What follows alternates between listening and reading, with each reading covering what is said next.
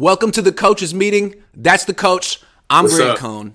What's up? The idea of the show today is at the end of every season, every sport, players come in and they sort of have an interview, a meeting with their coaches who say what they liked about what they did and what they want them to work on in the off season.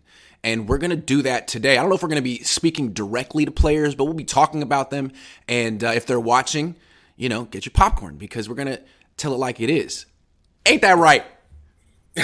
We're just going to have a good exit meeting. It's good to chart progress, the good, the bad, the ugly, and that's what we're here to do. So we'll start with the defensive position groups. We'll go to offense, then we'll go special teams, and then we'll get the big guy, Kyle Shanahan, who did a lot of good stuff this year. So Kyle, don't leave. We're going to talk. We're going to come back to you, Kyle. But we got to start with let's start with the defensive backs. What did we like specifically about individual play in the defensive backfield? They overachieved. Yep. If we're gonna look at from the start to finish in an exit meeting, it all counts. From how you came into camp, how you did preseason, how you practiced, prepared, and went through the season. And at first, if you want to look at earlier on, Grant, with what we had going on with our secondary, we were strong. Emmanuel Mosley, Gipp. I think Jimmy was hurt at first. He didn't come in right away, but Travarius was as advertised, if not more. And that we came through quite a rough patch of adversity through the first quarter of the season going into the second. We lost E-Man. We lost JV. We lost Verrett. And we had to insert some young guys that had basically had to learn on the fly, time on task. And Diamador Lenore, who struggled with deep passes and scramble coverage, and that kind of bled into a lot of things on the corner side. But I'm pleased with where we are. I think that for the good is concerned, we were very physical this year. We were one of the most physical tackling secondaries in the league. You don't have one of the number one rushing defenses in the league, and your secondary doesn't come to play on the back end. So as far as positives are concerned, that's as far as I'm willing to go with our secondary. I feel as though that we had time on task with young guys stepping up and actually finishing strong.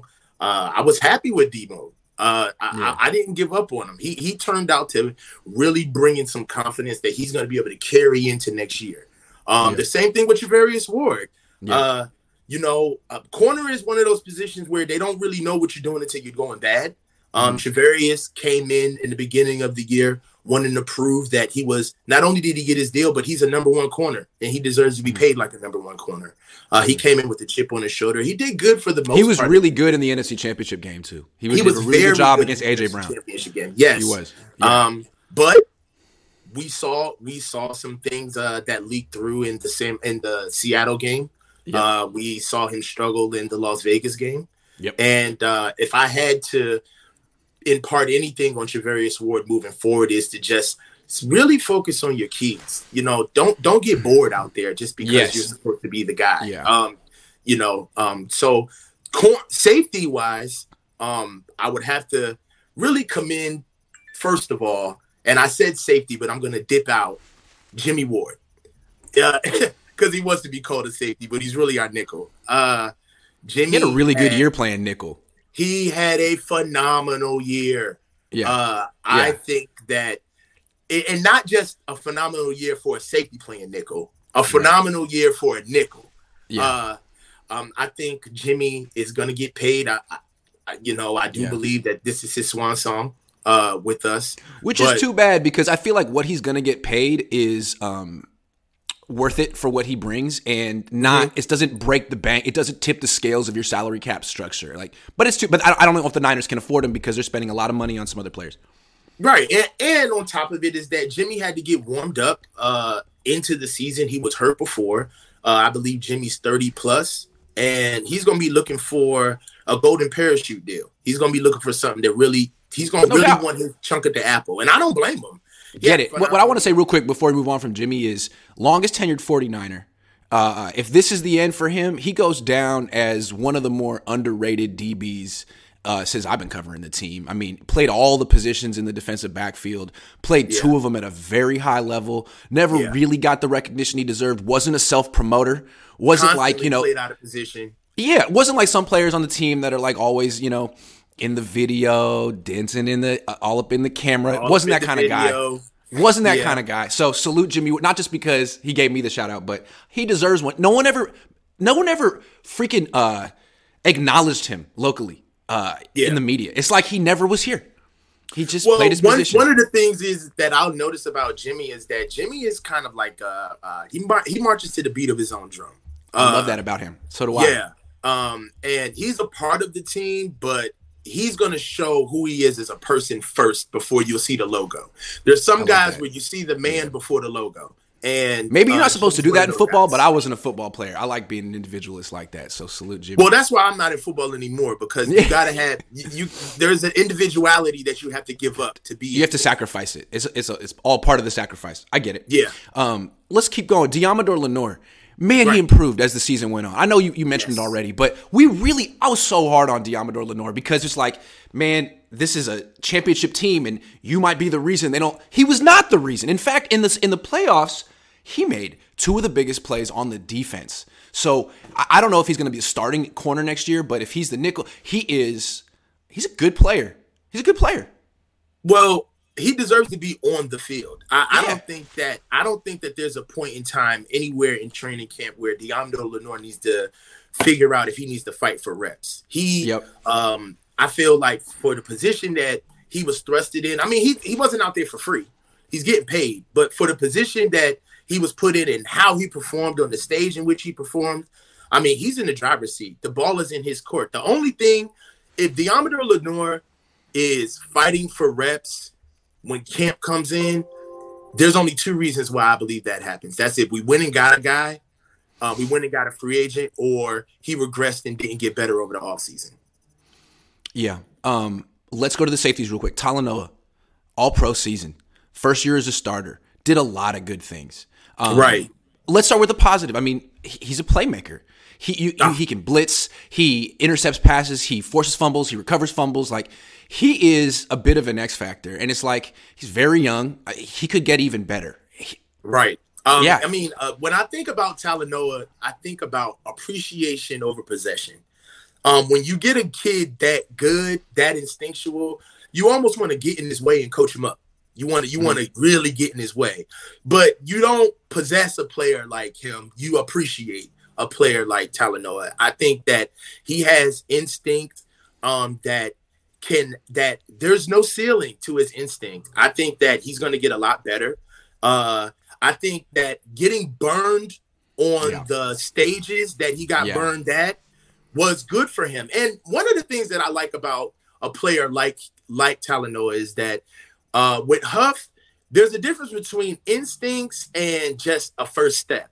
You know, when you have instincts, you can't really make adjustments the way he was making after those bad games where he was getting hurt with his lazy eyes and messing up technique. So for me, the fact that he was able to rectify that in real time, you know, it's one thing to see a mistake and have a whole week to mull over it and then only get one shot to prove yourself again. And for him to actually make those adjustments week to week shows the type of pro that he's going to be. Yeah, because we were all worried about him, like, whoa. Is this guy a liability out there? Our team's starting to figure him out. And then he made the adjustment, and he wasn't. Right. So I feel like, again, there's a difference between being instinctual and doing way too much. And I feel like for a month or so, D'Amico called it hero ball.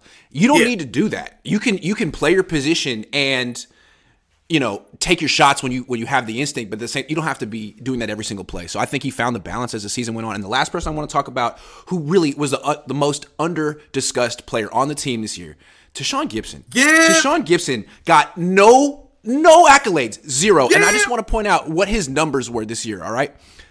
He was targeted in 17 games. He picked off 5 passes. He was targeted 35 times. He gave up a quarterback rating of 63, and no one noticed. This dude is 32 years old. He had the career of his year. He had the career of his life. He did. And you know what? He's actually had a hell of a career. He's bounced around the league, but every single team he goes to, he starts and plays well. So salute to Sean, dude. Great season. Good guy. I mean, this is the time. This is this around the season. I know from a fan perspective, we didn't get what we wanted, but this is around the time where when you finish a season like that, as an individual player, you can't help but look back on what you've done. You know, he had the season of his career. He should be so proud of himself. He should be thrilled. Yeah. Not only was he a linchpin in doing it, you know what? He could have had this year on some slack ass squad, and nobody would have cared. Right? The fact that he had this type of season on this defense, on this stage, bodes well for him getting another deal. I'm happy for him. Hey, can I tell you something real quick? A little fun fact about Tashaun Gibson. Can you guess how many interceptions he has in his career? He's played for 11 seasons. Guess. 5. Interceptions for his career. Career 5. Interceptions. 5. 32. 32, man. This dude's a good freaking player. This dude's really good. So, I don't know. He was on a practice squad? Hold on. Hey, Gip, if you watching this, my bad, bro. That's like, crazy. Who the hell are you, Tashaun? Where did you come from? Whoa. Yeah, man, 32. Yeah. That's crazy. Yeah. I mean, but you know what? What's awesome about football is that there's guys like that all over the league, man. Yeah. All over the league. Yeah. So salute this. Hey, let's do it like this. Let's give a little grade at the end of each section for what would you give this position for their season, their performance this season? Corners and safeties, or everybody together? Corners and safeties. Yeah, I mean, like the whole defensive backfield. Defensive backfield, I give a B+. I was gonna say B+ too. I think that's fair. B+. I give a B+. I like it. Official B&A Music 88 says Ward about to get 20 M's from Death Row. That's hella funny. It's true. You know what I'm saying? Because he doesn't want P. Diddy all up in the video, man. Although I always felt that P. Diddy enhanced the video with it. I like the way he danced. And I like the way he would be like, you know, the little things he would say on the Bad Boy. Mace with the shot. I love that stuff. Mace I'm sorry. With the shiny suits. Take that. Because the way I always feel like I like New York rap, and I always feel like the little boroughs are different, and the Harlem rappers have a very like fly way about them, and P. Diddy was like the ultimate with that. Hell yeah, I love that about you know the Queens guys are hella hard and stuff, but I'm from the Bay. Like being the hardest rapper isn't the coolest thing to me. Like I kind of like dudes who are fly. But anyway, that's just me. Let's talk linebackers. This is arguably the best linebacker unit in the league. Let's start with Fred Warner. I mean, good on good. Fred had arguably, for one stretch, I felt like Fred was outdoing himself of the season. Great leader. What can you say about how you play like that on a consistent level? You know, he's so consistent, man. He's so freaking consistent. Like, when you're so good, you forget about somebody being on the field. You know you have a ball player. One thing that I also would love to talk about and point out for Fred is that Fred has become quite a voice and a spokesman for the team. He has become the voice. The voice. Yeah. I really respect how he galvanized the boys and led the troop on respecting Brock Purdy. That I feel like Fred was one of the first people to come out and start. I feel like his confidence kind of put everybody else back about how matter-of-factly he was about Brock. And just I think that Fred is never going to stop getting coached, but there is a point when a player does, he's so accountable, he's reached so many pinnacles to where he wants to be as a player that he starts getting consulted rather than being coached. And I think Fred is on that level where consulted. I like that.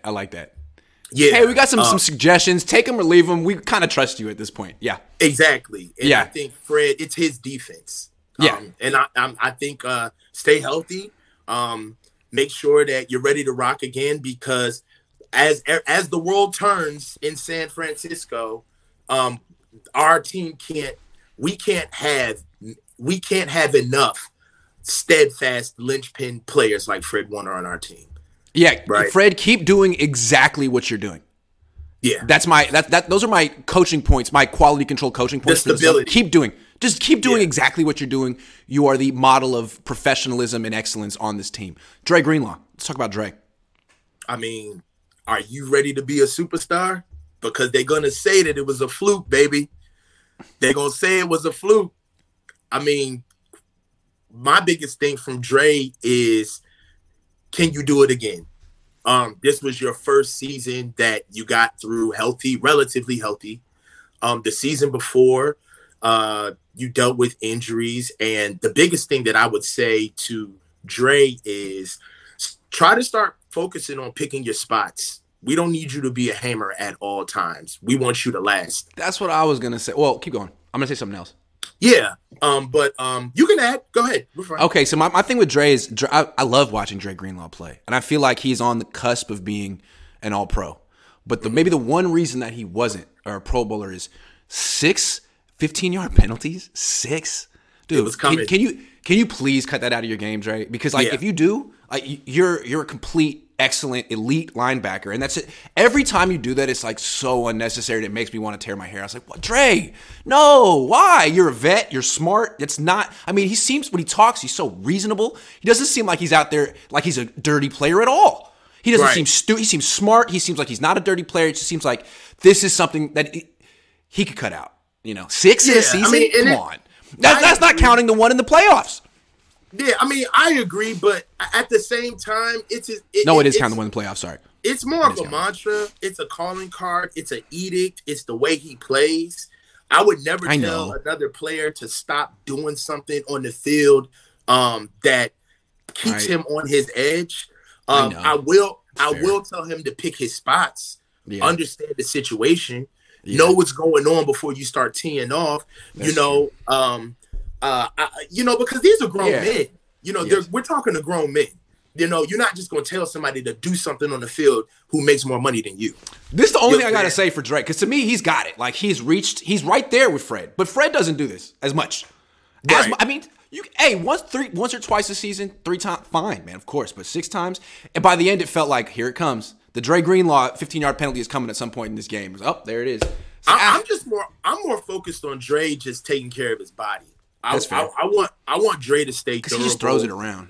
Yeah, and I feel like Dre, you got your calling card, bro. You've earned your reputation. Yeah. We know who you are.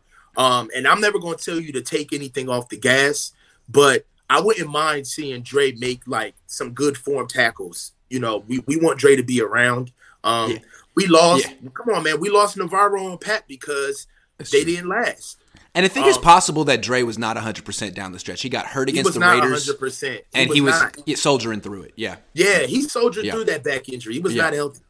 Yeah. Azeez Al-Shaair, you're a free agent. You were sort of not the odd man out, but you were the third guy in a defense that's not playing base all the time. But I wouldn't be surprised if he ends up going with D'Amico and being his new Mike linebacker in Houston. Although, I don't know.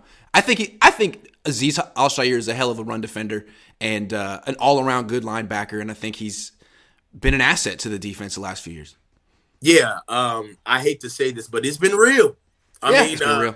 It's been real. Can't pay everybody. Yep. Yeah, you can't pay them all. Azeez, I think just the chronological order of Azeez having that year with Dre being hurt and then abruptly having to go into a supplementary role with Dre coming back. And then for Dre to be doing so well, you can't help but cheer your own teammate on.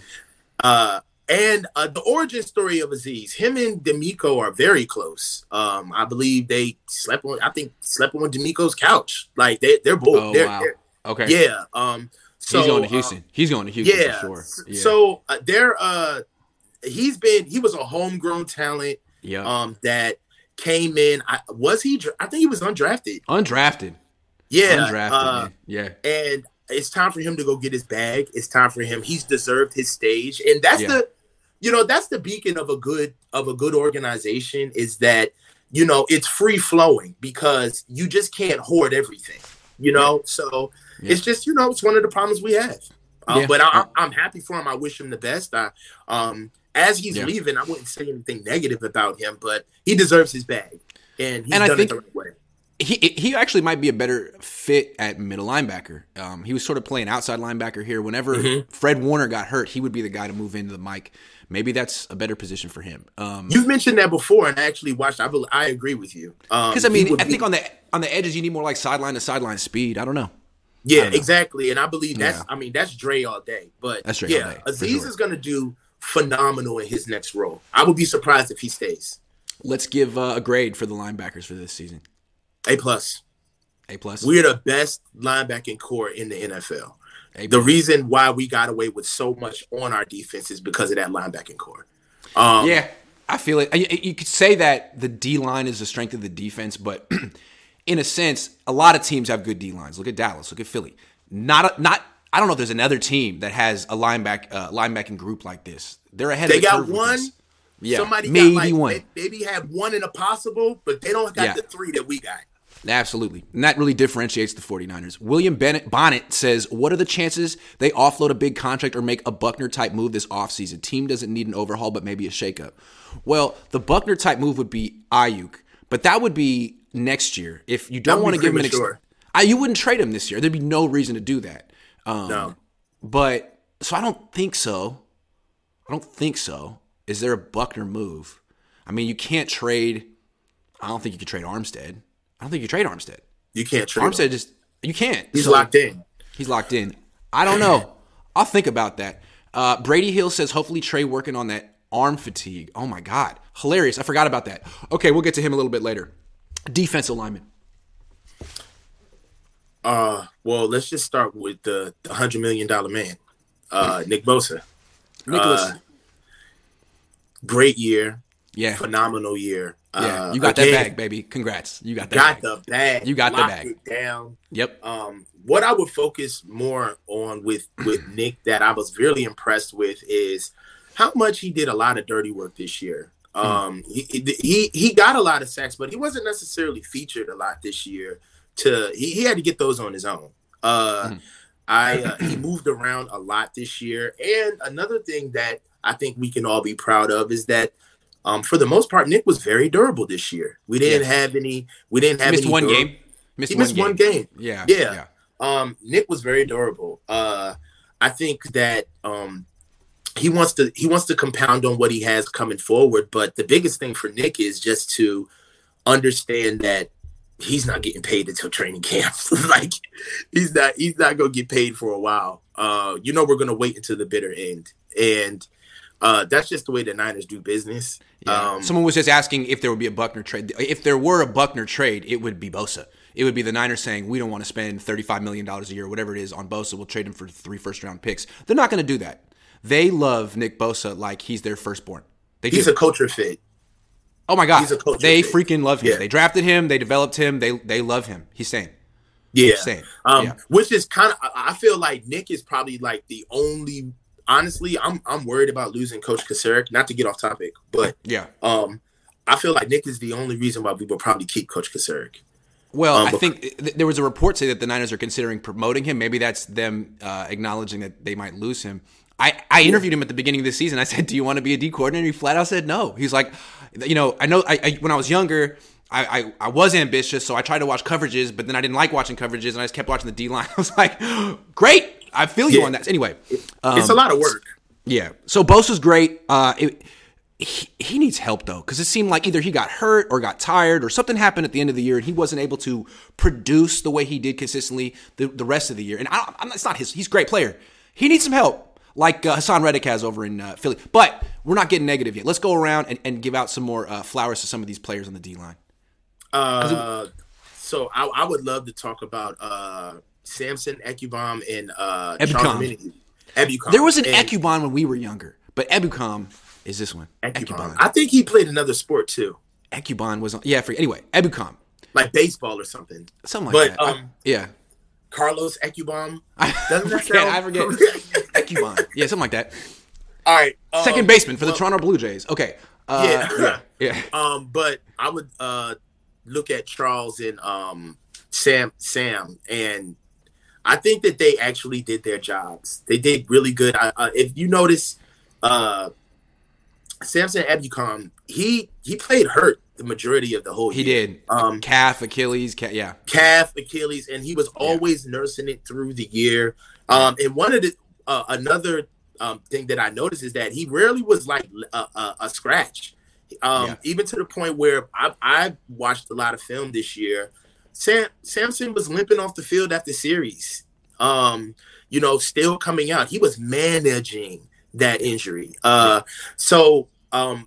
About, when D'Amico was asked about him, he would say that he's the best edge setter on the team. Better than Bosa, which was high praise. Yeah. Yeah, very high praise. I mean, and for Charles Omenihu, I think Charles is blossoming here.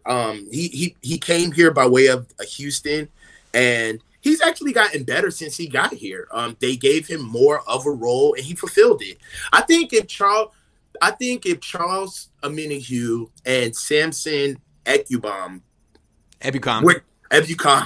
were not doing their job, we'd see more of Drake Jackson. Yep. And I feel like how Drake Jackson was pieced out, given selective reps, even being a healthy scratch a lot of times, you could see where the confidence was as far as our edge and pass rushers were this year. If I had to give the edge rushers a grade, Nick kind of tilts the scales, but I give him a flat B, maybe a C plus. Yeah. A C it's just incomplete. It's just incomplete. I mean, you got A on one side and you got, not good enough on the other side. Yeah. And you got to balance it out. If we're looking at them in their totality, I give them a C plus. That's fair. Yeah. That's fair. And then a D tackle, I mean. Now we're going to, So really what's not fair is we got a little bit of a group project going on, and the D linemen just came in and put their name on at the end. Of the defensive tackles. That's true. Like for Kinlaw, it was kind of another lost season. He came in at the end. He was not 100%. He gave the best he can. We understand that's not the best. That's not who he is. We understand that. So Javon, you're not going anywhere. They're not cutting you. You got another year on your rookie deal. Keep your head down. Don't lose heart. Do your best. Put your best foot forward. And next year could be a whole different story. That's all I got to say about Javon. Yeah. I mean, you know how I feel about just players in general. That's not who he is. That's not. I'm sure when he looks at that film, he's not. He's looking at that film, not us. Yeah. Right. Yeah. And I'm sure when he looks at that film, he's gutted because he knows that that's not a representation of his true skill. And for what we need to do, but it is a business, so I just don't want to tie roses around this. And he could have shut himself down and been like, look, I'm not 100%. I don't want to go out there and embarrass myself. I'll come back next year. He didn't do that. He wanted to be a part. I respect it. That's the conversation that I want to have, Grant. Yeah. All right. So it's like, all right, look, so we got to learn how to live a fight. We got to learn to live to fight another day. Right. And what that means is that you can't be so gregarious about getting on the field and that you're not all the way back yet. You kind of set yourself up. All right. Yep. And moving forward, you kind of just need to be seen and not heard. We need you to just really focus on getting that knee together because for all intents and purposes, you're vulnerable as far as narratives are concerned. So there don't need to be any narratives about you. Right? So you need to be low and slow and come back, head down, ready to go. And you need to be a happy surprise that we just start paying attention to. Because that's the mode that you're in right now. Love that. Armstead. Now with Armstead, to be fair, he got hurt, I want to say on the first play of 11 on 11s on the first day of training camp.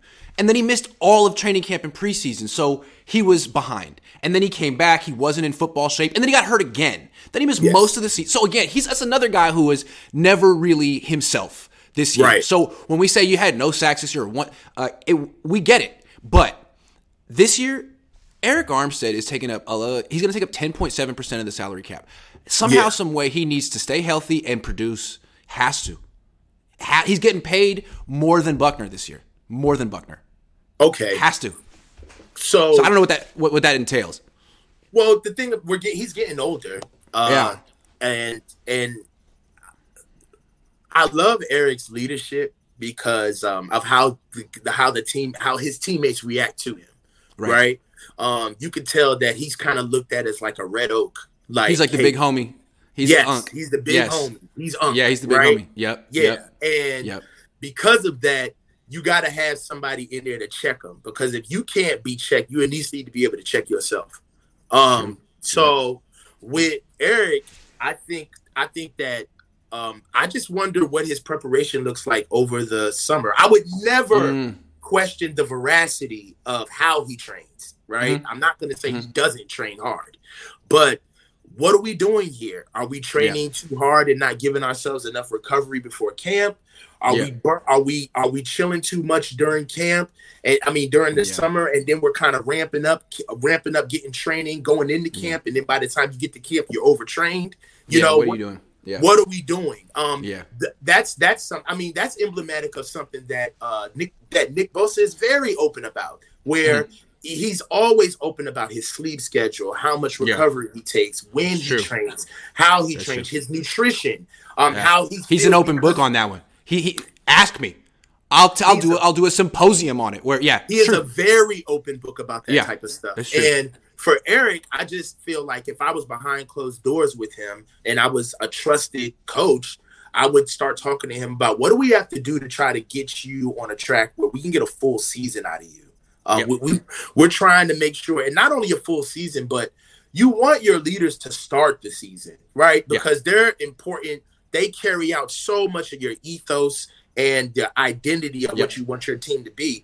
And it's hard to do that with backups early.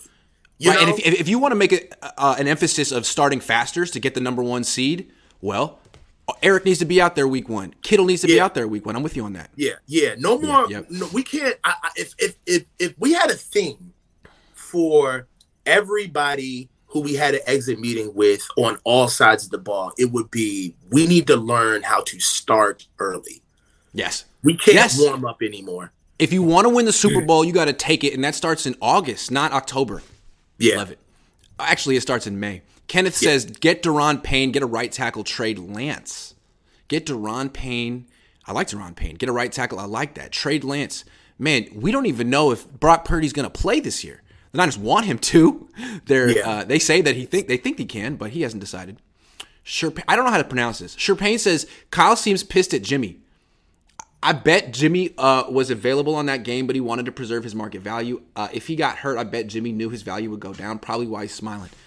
That did occur to me. The Niners kept saying there's a possibility, and I kept thinking there is no way Jimmy would – there's no incentive for him to play. If he gets hurt, then again, he has no market.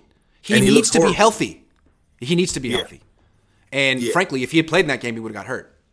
Josh did. Jimmy doesn't survive that game. I don't think so. No one did. No one would, except for maybe us, because we have good feet in the pocket. I would never want to play football. My God.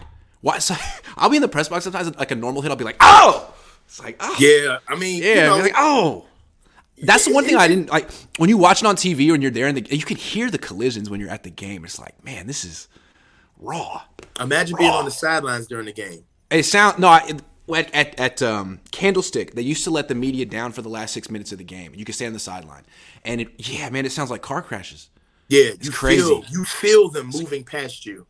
You feel it. Whoa. Yeah, they like rumble on the ground. It's like it's a great game, man. It's a great game. Yeah, Jeffrey Ray says, because the salary cap is going up and the inexpensive quarterback room, are we in a good spot to pay our playmakers, or their price going up with the cap? Yeah, great spot to pay the playmakers. What's crazy is offensive tackles and DNs are getting quarterback money now. So Armstead, D tackle, 10% of the cap. Trent Williams, almost 12%. And God knows what Nick Bosa is going to get at his peak. This used to be like Hall of Fame quarterback money, but now, just frankly, good quarterbacks get 15, 16%. It's crazy. It's really crazy what's going on. I'm not really into paying that much to any one player. It's 53. In my opinion, we don't get this roster unless we have the edict that we have at quarterback. We don't get this type of roster. Yeah. So, and they're pretty public about it. Yeah, explain it. Yeah, I like it, man. I don't really fuck with quarterbacks, man. Like, I like it. Hold on, we forgot to give the defensive linemen a grade for the season. We gave the D a C plus. Okay, I would give the D tackles a C minus.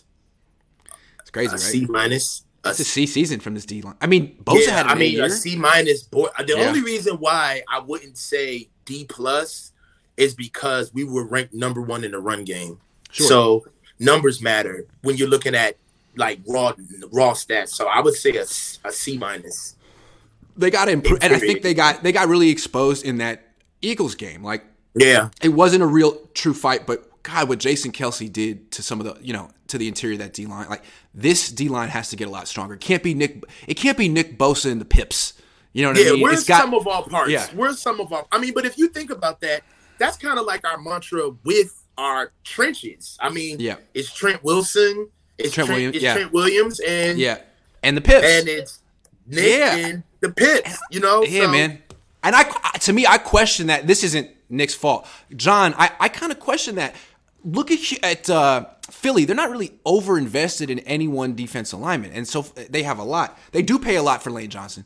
Maybe you got to spend a lot on one offensive tackle. I get it, but on D-line, I think you'd rather have 4 guys than one. But what are you going to do? Trade Nick Bosa? Like you'd be considered the dumb. I'll say this. There's been a lot of talk about the Niners losing to the only 2 good teams that they played last year. And, by my estimation, that makes us the 3rd best team out of a league of 32. Mm-hmm. It's easy to look at how somebody else built their team because we lost a game to them. Right. I'm still very much galvanized on how we put a team together. True. You don't make it there back to back doing it halfway right or getting lucky. So I like that. Hey man, leave the dance with the girl you came with. Don't start getting goo eyes from something else, man. The only way I look at it is to me, this feels kind of like when I was a kid and the Niners knew they had to go through Dallas. Dallas knew they had to go through the Niners. So some of the roster building was knowing that, if I don't take them seriously, I'm going to lose to them. So what can I do? Yeah. And I just feel like there's a little bit of that with this defensive line. But I just don't want us to get pigeonholed into trying to beat one team. That's true. That is true. Right? Because you never know. It's not that simple. Josh White says, why do we pay so much for positions we develop well, like linebacker, D-line, and running back? Shouldn't we keep those positions cheap and pay for positions like O-line and quarterback? Well, the problem is once you develop them, they deserve to get paid. So either you're going to develop them, ship them for parts, or you're going to pay them. Yeah. Yep. That's the league. Yeah. It's a fair point. Paying a lot for running back when you develop it rather well. It's interesting. The only thing with paying quarterbacks is they're just so expensive. And if you don't have a guy who's great, then you're probably going to overspend. How do you know what I'm saying? You're probably Dak's overpaid. Everyone's overpaid except for 5 quarterbacks in the league. Maybe 3. They're all overpaid. Yeah, you're right. They're all overpaid, but 5. By a lot. And it's man, it's hard to really win a Super Bowl when you're overpaying that much for one player. Let's go to the offensive side of the ball. Okay. Offensive line. Okay. All right. So Trent.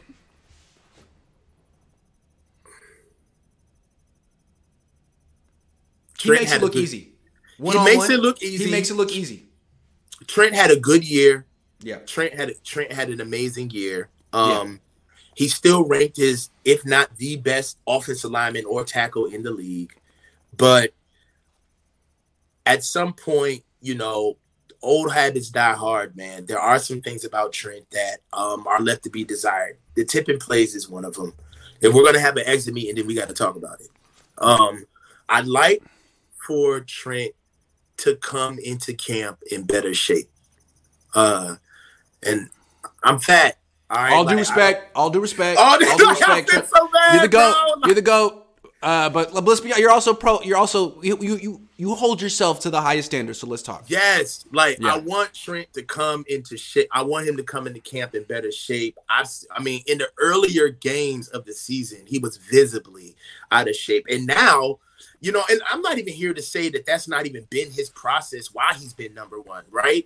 Trent could be watching this and being like, bro, I ate McDonald's the year you thought I was the greatest. You know what I mean? Yeah. Get your life together. Yeah, but you're 35 now.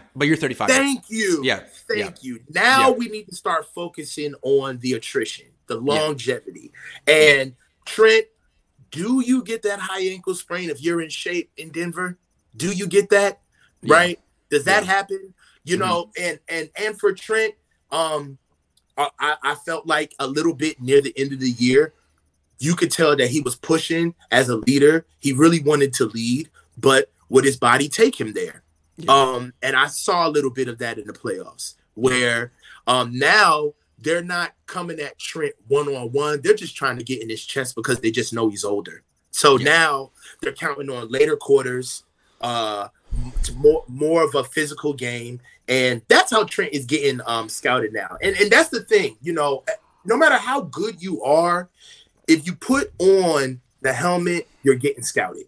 Yep. No matter how great you think you are, somebody is watching. People aren't like, oh, that's Trent. We won't watch him this week. No. Yeah. They're watching. Yeah. Nobody says, oh, well, we'll just won't even watch Trent Williams. No. Yeah. Everybody's watching and saying, how do we climb the mountain? How do we get it? You know what I'm saying? So he's got to know And so when we pointed out that he was tipping plays, you don't think these teams saw that and be like, is he? Well, let's look. Oh, he kind of is sometimes. Hey, Hassan, just keep in mind. Yeah. If you see everyone in a run stance and he's in a pass stance, just keep it in mind. Yeah. That's on you, Trent. And we talked about it, and your coach talked about it, and you essentially said, I know what I'm doing. Leave me alone. Come on. Yeah. Come on. And Coach Forrester acknowledged it. He did. And it is something that, I mean, and Coach Forrester and Trent have a very long history. They were together in Washington. Yep. So if there's anybody that can have that conversation outside of Kyle, it would be Coach Forrester, and just talking to Trent about, I mean, and to his point, he was asked about retirement, and he was very honest about it. Like, it's a grind, you know. My knees still hurt from playing. You know, I can only imagine what he's going through when he's saying to himself, all right, well, I got a bag in front of me, but at the same time, I have this entire career and this reputation that I built for myself.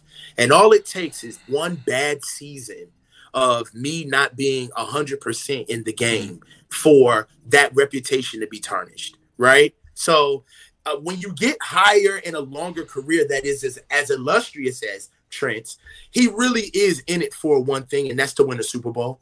So I think that for him, I would say, ask yourself one question, Trent. Are you ready to put in a championship effort next year? Yeah. No more, no less. Yep. And if you're ready to do that, then we'll see you in August. And if not, then hey, that's it. It's over. He deserves it. Yeah, it's over. You get ready for Canton. Yeah. Aaron Banks. You've grown, buddy. You've grown, Aaron. And he waited his turn too. Yeah. He waited his turn. Second round pick, unheralded, but unheralded here. Yeah. I really like how he just kept compounding good on good on good on good. He was stacking games, you know, where he was. Like, let's look at this. We went from Aaron Banks missing blocks on pulls against Denver to Aaron Banks throwing blows with Trent and Philly. That's what I'm talking about. He has grown. He's a man now. He's a man. That's his position. He took that. That's left guard. His position now. Yep. And what I would love to see out of Aaron Banks is ownership.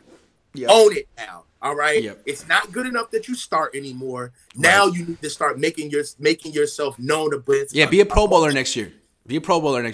That's the goal. You need to make yourself known amongst your contemporaries.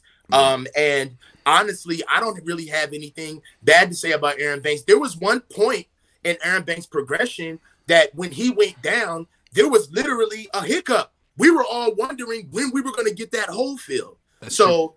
Aaron Banks is a good, I wouldn't even say redemption story. I think it's a good patience story. Yes.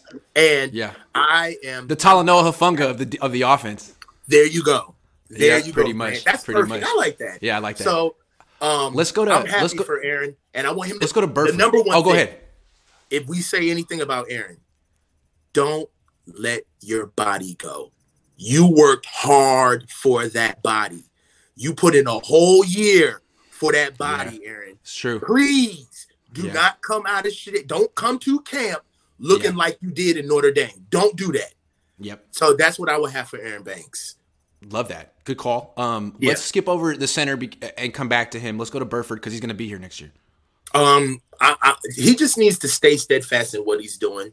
What I would love to see from Burford, is a little bit more consistency. We want to see you on the field for all 4 quarters. Now, that's not by your own doing. I'm sure that he would love to be on the field for all 4 quarters. But because he was being rotated in and out, I would like for Spencer to get stronger. I think that's something that he is more than capable of doing because he's so athletic. And he's so young. He's so young, and he's got a lot of growing to do. He's got really long arms, great feet. All of that tackling, all of that tackle position and moving up and down the line at UTSA really helped him well. One of the things that I like about Spencer that I don't want to change is that to keep the same tenacity, he kind of came in as a pro a little bit. How he does his work, how he goes about his business. And I've watched him. He finishes blocks. The biggest thing that I would say is that he needs to work on his pad level and getting to the second level. Once he gets to the second level, he's very erect.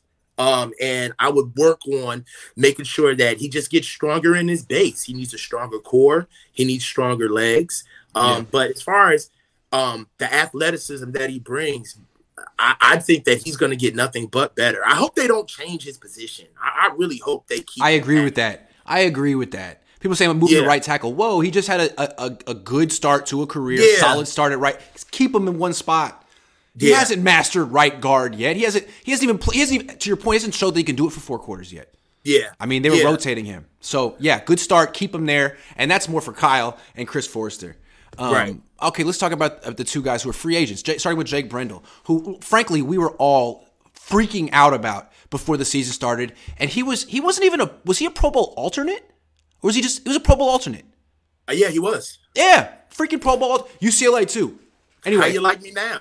How you like me now, Jake? I think that Jake has a huge heart. I've never seen him stock block. I've seen him always make things happen to move forward. He's a jack of all trades, but a master at none. But not being a master is better than being a master at one. Like he's a jack of all trades. Like one of the things that I love about Jake Brendel is that the consistency of staying healthy. I don't think he was ever out this year, was he? I don't think he was. No.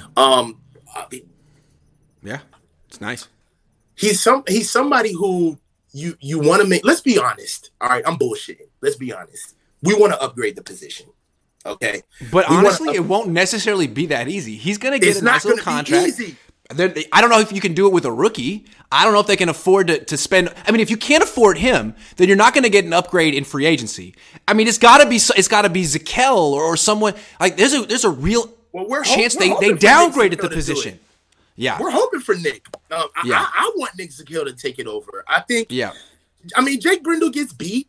But I don't want to tell a vet. I just feel like it's unrealistic for me to tell a vet who is a consistent utility guy to go out and do something better. Like, he just had the year of his career. He just had the year of his career. Yeah. He should be proud. So, I mean, kudos to him for having a great year. I don't want to sit here and I don't want to pump him up to, like, he's not Creed Humphrey, but. He's not Jason Kelce. But he's not Jason Kelce, but he's ours. Well, you know what I'm saying? This year he was. Okay, let's finish off with the right tackle. Mike McGlinchey, also an impending free agent, could come back. Let's see what the good. Let's start with the good from Mike McGlinchey. A well-meaning, hardworking guy. This is the most consistent year he's had. If we want to talk about the good about Mike, this is, as far as level of play, not really falling off the. One of the things about Mike McGlinchey, if we could just all say it, is that his bad plays compound upon each other, and that's what they even say. Yep. Yes, I didn't know that. Yeah. Okay, but his bad plays compound against each other, and they're just always miss at the most worst time. Right. When you can get a mistake. And I feel like Mike has had plays where he's been beaten, but he's responded. Right. He's responded right away. He's had some viral moments, but at the same time, not a lot of games where they were back-to-back. Yes, not a lot of games. And honestly, before, if we really want to talk about it, there's been games where Mike has just had bad quarters.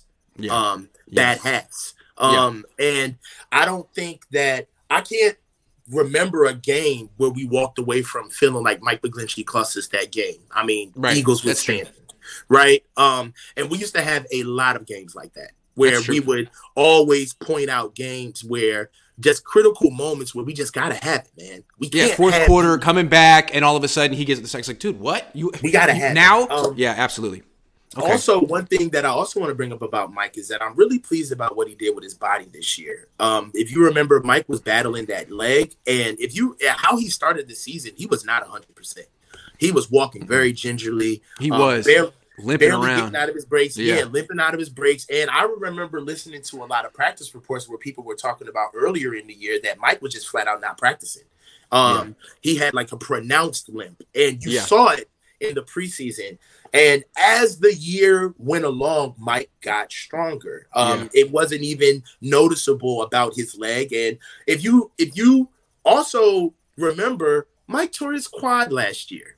Right. You know, so, this is the humanistic element of the consistency of it all. For you to come back off that injury, right? Mm-hmm. Come in, start, and actually improve upon what you did last year before you got hurt. That's a plus. Mm-hmm. That's a win. And, let's be honest, for the market of where we are right now, you got to talk to right tackles nice nowadays. You just can't. Hey, let's. It is no wonder they're always pumping up Mike. You know what I'm saying? It's true. Yeah. It's true. That's hella. Dude, Lane Johnson's making left tackle money over in Philly. I mean, with his false starting ass, they need to do something. Oh, every play. Why is that not called? Can someone explain that? What is that? When did the NFL decide they weren't going to call false starts for certain right tackles? That was weird. Did you see when he did it on the red zone? In the red zone? Yeah, I didn't understand that. So weird. I don't understand, man. That's the kind of stuff that gives credence to conspiracy theories. You can't let that happen, NFL. What's going on? The block punt. He got put. Don't get me started on that. Okay, we're getting off topic. Let's give a grade to this group. Offensive line, C. It's funny. Same grade we gave the D-line. And it's like, I really feel like that's what one of the main takeaways the NFC the Niners should take from the NFC Championship. They are not good enough in the trenches. They want to be great in the trenches. Philly's great in the trenches. That's what a team that's great in the trenches looks like. That's what you need. That's what you're aspiring to. I will say this. The reason why the offensive line with our offensive line is kind of, how can I say, by way of committee. As it's constructed, is because of the type of run scheme that we run. And this is the problem, is that we got an inside and outside zone offensive line, which means that we have very athletic, lighter linemen who can run laterally along to the sidelines to create gaps, cutback lanes, reach blocks, right, where you can bounce, crash, or bend. Mm-hmm. And with that type of lineman, you got to really be steadfast to the type of running style we have. But we don't only just do inside and outside zone running. Nope. We do gap scheme.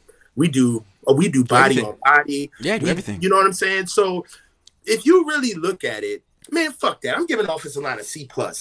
If you really look at it, they have to deal with so many different styles that a team like Philly is that they just get to put their hand in the dirt and play. That's right? true. How many concepts do they do in Philly? Zone read, inside zone read, outside zone read. I mean, very few. Very few. Yes. I mean, we were even watching that game and we kept saying like, this offense is not imaginative. Like I don't get it. No, basically they were like, Brock Purdy's hurt. Okay, we're doing nothing today, and we're gonna win. Yeah. So I'd say like a C+ for the offensive line, just because of what we are a running team. How the hell are we gonna be a running team and they don't at least get a C+?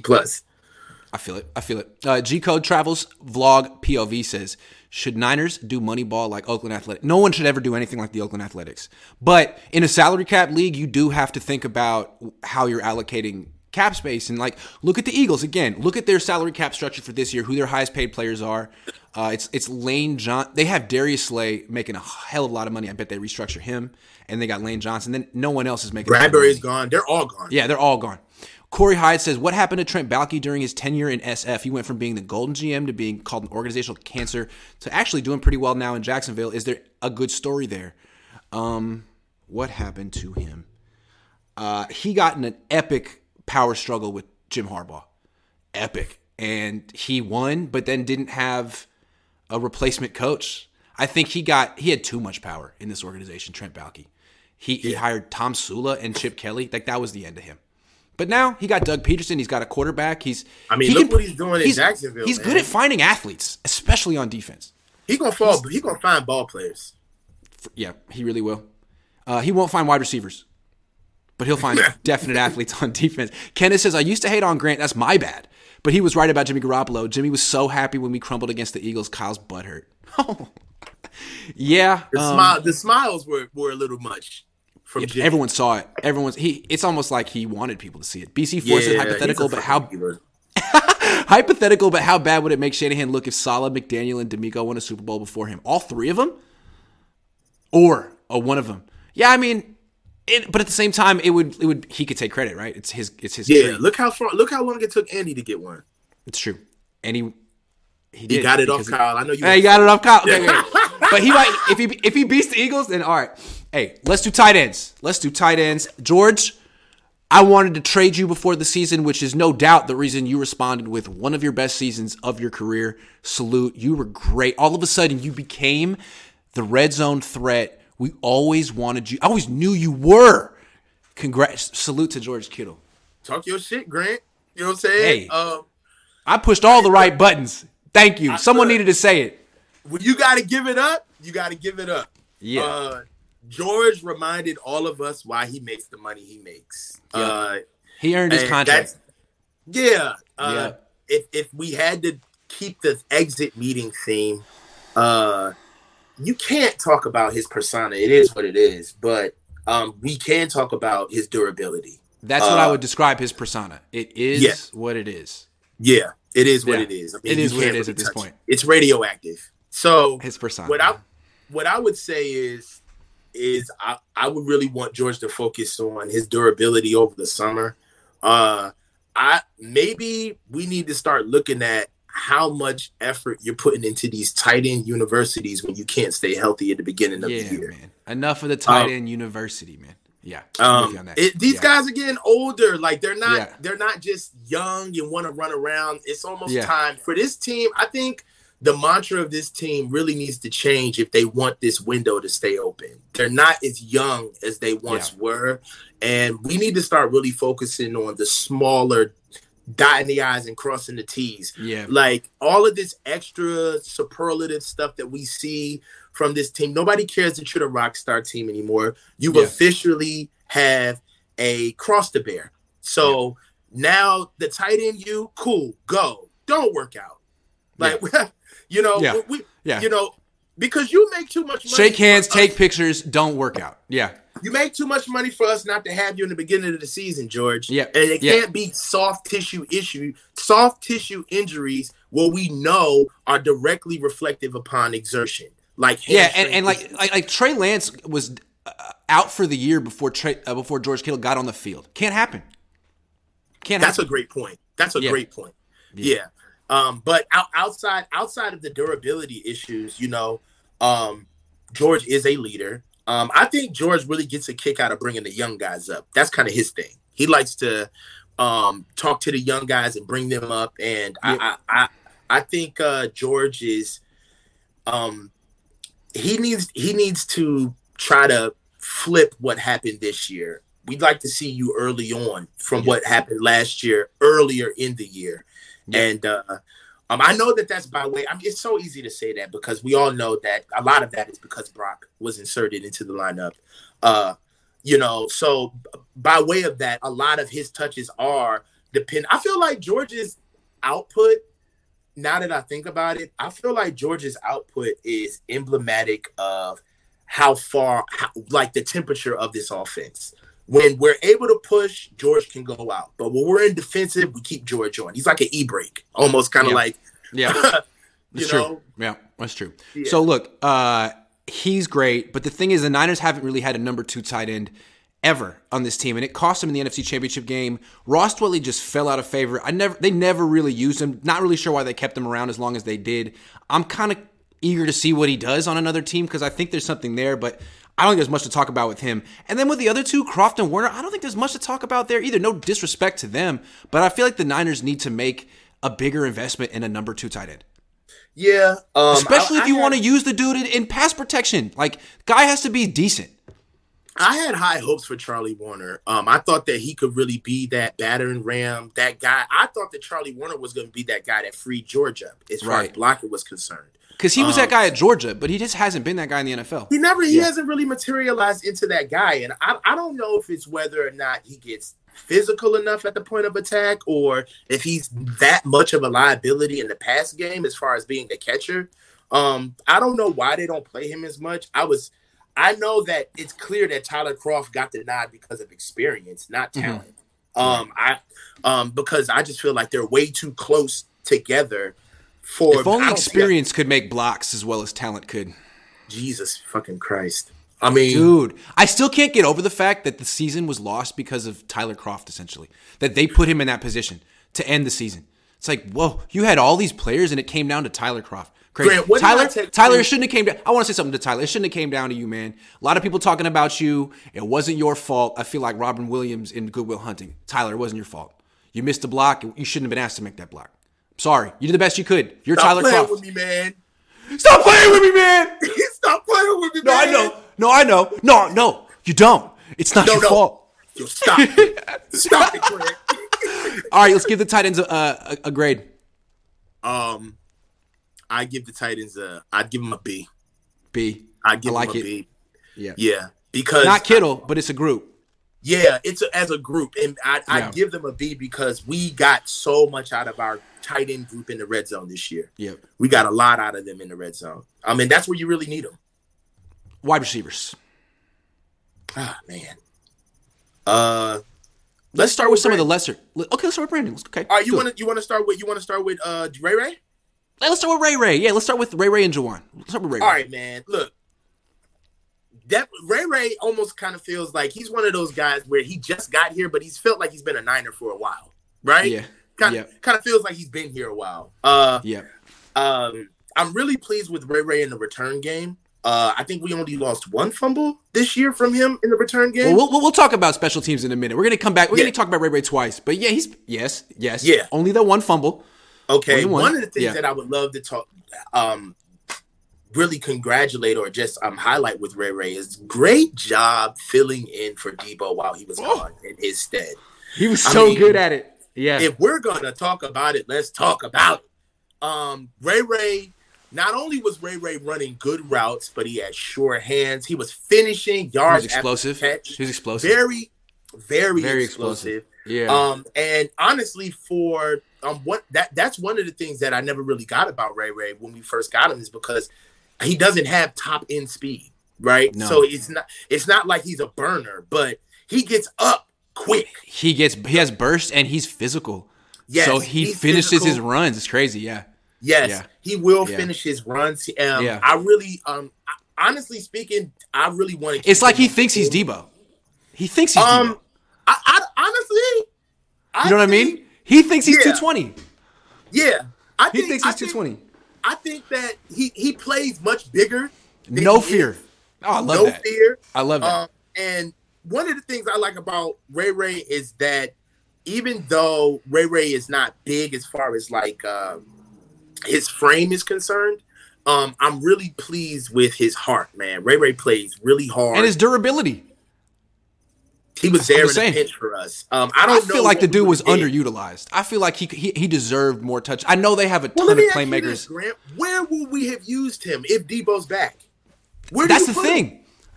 And Kyle couldn't figure it out, but I felt like good things happened when he got the ball on offense. I mean, when he was targeted, the quarterback rating on the team was 102. I mean, there was so much you could do with him. So I feel like he's young. He's going to be here. There is more meat on the bone for Ray Ray in his career with the 49ers. Yeah, he can do that. He can take on that Marquise. He earned more. He earned more, especially if in a pinch when people are hurt because, Debo's in and out sometimes. All right, what about Juwan? I mean, Juwan had a quiet year.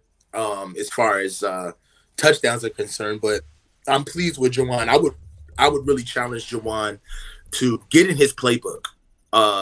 Throughout the year, Juwan was not really finishing routes the right way. He was not understanding plays and having miscommunications at times with quarterbacks. Now, mind you, we had 35 quarterbacks this year, so not being on the right page for quarterbacks is very easy. But I would really focus on Juwan trying to stay as fast as he is. He's not really he's a very physical player. So when you have physical players like Juwan, you almost want them to try to keep their speed, not get faster. You know what I mean? Because he can't get fast. So he needs to keep his speed. I would want him to get stronger in the run game. He is an asset at blocking in the run game. I'm very pleased with his physicality. And he needs to take that to the next level. He's been in here. He's been here. This will be his third year that he's coming up on. And I feel like the third year is a charm for you to start trying to get that bag. So what does that mean? That means that Juwan, he's got to be a little bit more than a bull in the china cabinet as far as with his routes or just being that utility physical guy. I think Juwan is going to do really good next year. He could, you could stand to gain a little bit of weight, Juwan. I wouldn't mind if Juwan put on like 5 pounds. Yeah, I can see that. Yeah. He's physical anyway. It wouldn't sacrifice much speed. I want to give him some credit though as a receiver. Like, what did he have? He had 23 first downs on 35 catches. That's money. I mean, that's nothing but scheme. That's scheme, and that also says to me is that Juwan, when he has a route that he likes, he wins. Yes. Right. So my thing is that that's what I mean when I first started highlighting Juwan with run and run routes. Broaden your tree, bro. Yeah. There's routes that you obviously run at a great high level. We need to be able to get all of those routes on that level, right? And then we can get a compliment of being a true possession receiver. Also, and if you want to be a true possession receiver, Juwan, you gotta stop dropping the ball. I mean, let me get the numbers real quick. He had 7 drops on 56 targets. That's a 12.5% drop rate. That's way too high. That's the worst on the team. It's not going to get it done. It was an issue in training camp, and some of those drops led to interceptions. And people don't know this, but when he was targeted this year, the quarterback rating on the team was 68. Again, lowest on the team. Now, good things happen most of the time, but there were some big focused drops that led to big interceptions on this season. So that's something he needs to cut out. Yeah. Again, I feel like it's his third year. It would serve him well to be polished coming into next year. Yep, because next year is your contract year. All right, let's talk Brandon. Well, congratulations on 1K. He had 1K. That's huge for Brandon. I feel like Brandon also did very well with his physicality this year and his persona. I feel like he's kind of stepped out as a little bit more of a leader. He's not so much of a fly on the wall anymore. Last year he was sort of like he got put in the doghouse and he kind of just accepted it. This year, like he's been kicking ass. He's been very forceful. Yeah, and he got some little homies on the team. It's some dudes that look up to him on the team. Yeah, that's true. That's true. And I noticed that. I noticed that from the very beginning. I remember how Danny Gray was talking about BA, even in OTAs early on. One of the things about being a leader that BA is going to have to notice is that it ain't what you say, it's what you do. And people are going to start watching you now that you're a leader. So you have to start asking yourself, what kind of leader do you want to be? All right. You've been here long enough where you have people looking up to you and they respect what you do on the field. They respect how you prepare and how you approach the game. But sometimes I feel like Brandon likes to, be the contrarian for the sake of being the contrarian. And he needs to grow up. From a standpoint of understanding that you're going to get paid, but don't ruin your reputation in the process of trying to get paid. Don't do that. Don't post pictures of you in Giants uniforms and then try to explain it afterward. Like, just don't do that. Don't do that. You don't need to do it. You let your play speak for yourself. You just put together a great year. Come on. That's just, it's so counterintuitive to what you're trying to do from a holistic view. Yep. You just had a 1,000 yard season. You're portraying yourself as the ultimate pro, and you just pulled it off for a full year. Don't do this stuff. Don't do that. Right? Yep. And what's crazy is that, you know what this says when players do this type of stuff in the off season? It says that you don't have a productive life outside of football, because this is what you're doing on your off season. Right? Because you're not training, you're not trying to enrich yourself, you're not doing family shit, you're not being a dad. All the things we know you're doing, but the only indication of what your activity is in the offseason is what we see on social media. True. Don't tarnish a great body of work with stupid shenanigans on the app. All right, don't do that. I feel it. Now let's talk about Debo. Well, it's time for you to really come in to show why we paid the money, right? Thank you. We got you paid, all right, by hook or crook, all right. You did, you know, it is what it is. We together now. Yep. And through this, you've shown what you can do in this league. You've shown that you can be an all-pro player. You have, right. And if we're being fair, none of us expected an encore of last year. From Debo. No. That's so hard to do.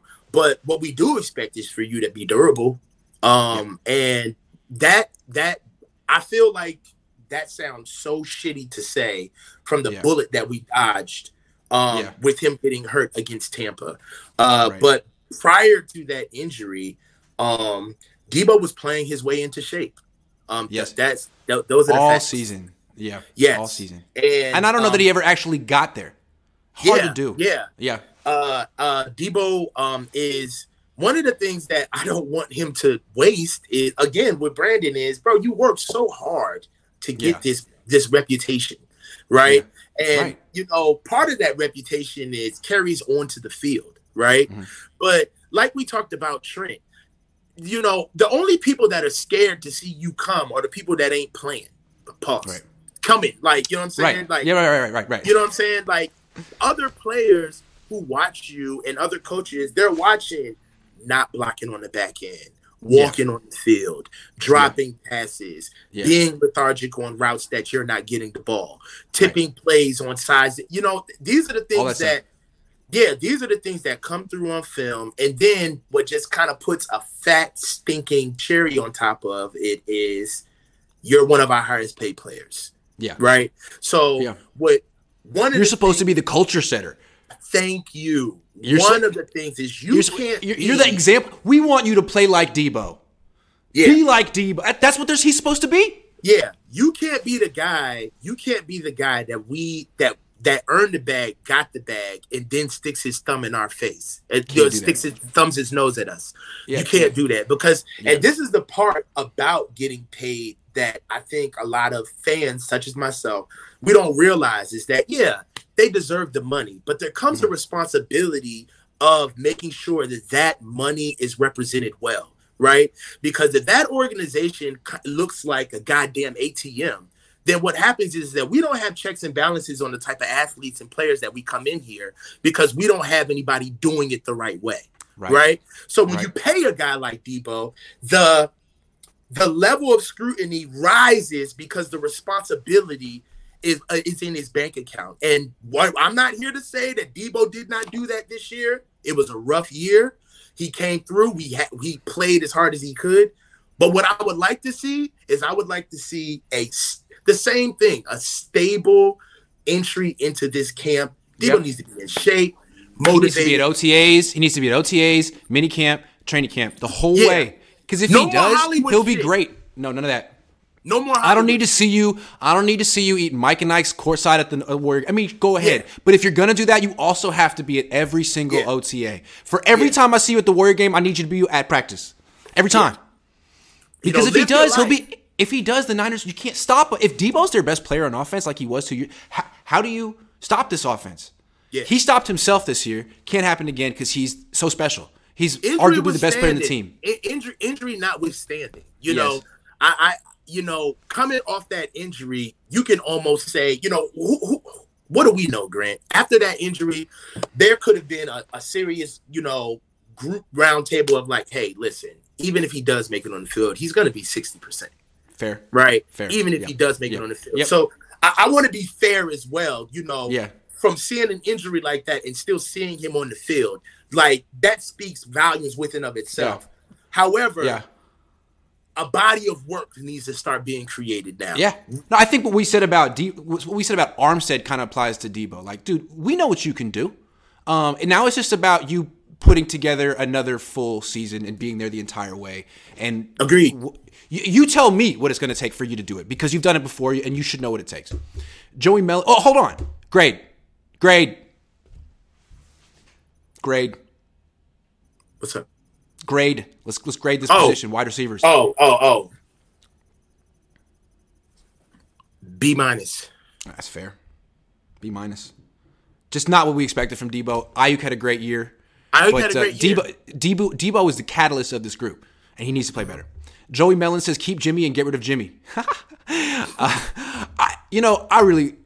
I want them to keep Jimmy Ward, and you know exactly why I want them to keep Jimmy Ward. There's one reason. I love Jimmy Ward. I love that man. He's a great guy. All right, let's talk about running backs. Man. Well, I mean, you can't say anything about Christian. Let's start with Christian. Let's talk about Christian McCaffrey. What can you say? Wow. What player? He's somehow underrated. He didn't get any accolades this year. Nothing. You know what's dope about Christian is all of the good things you think about football seem to come true with his story. Like he deserved to be here. He did it the right way in Carolina. Like never complained. Carolina fans were you got a good guy when your fan base is happy that you left. Like when your fan base is saying you deserve it, man. Yeah. Like go out we there. were ruining you, baby. Yeah. Come exactly. on, man. Yeah, it's true. Something that has stuck out to me now that I've been able to see Christian, close up, is that he is a hell of a leader, man. He's quiet, but he's one of those soft. He walks soft and carries a big stick. I like absolutely. Very mature, very professional. Very mature and professional. Yeah. Very stern with one of my favorite things that he likes to say is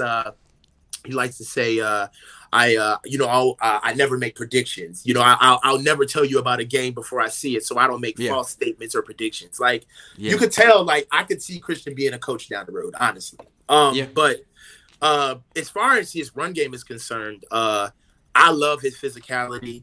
With running backs, it's kind of like you're dealing with a burning flame. So you never tell him how to change his style. It is what it is. Obviously he's not Derrick Henry, but the way he ran over 4 dudes on that touchdown run against Philly, I'll remember that the rest of my life. That was an all-time great run. He is who he is. He is who he is, and he's more physical than he should be. I mean, he's better than he should be, and he's extremely talented already. I mean, it's not like he's some try-hard mid athlete. No, he's a really good athlete. Yeah, he's got the it's like Christian McCaffrey is the perfect mesh between when talent meets attitude. Like he's got tremendous talent, but he's got the attitude to match. And he's got the attitude of a kid who grew up with a dad in the NFL. I mean, a guy who was just, from the time he could walk, was being indoctrinated in what it takes.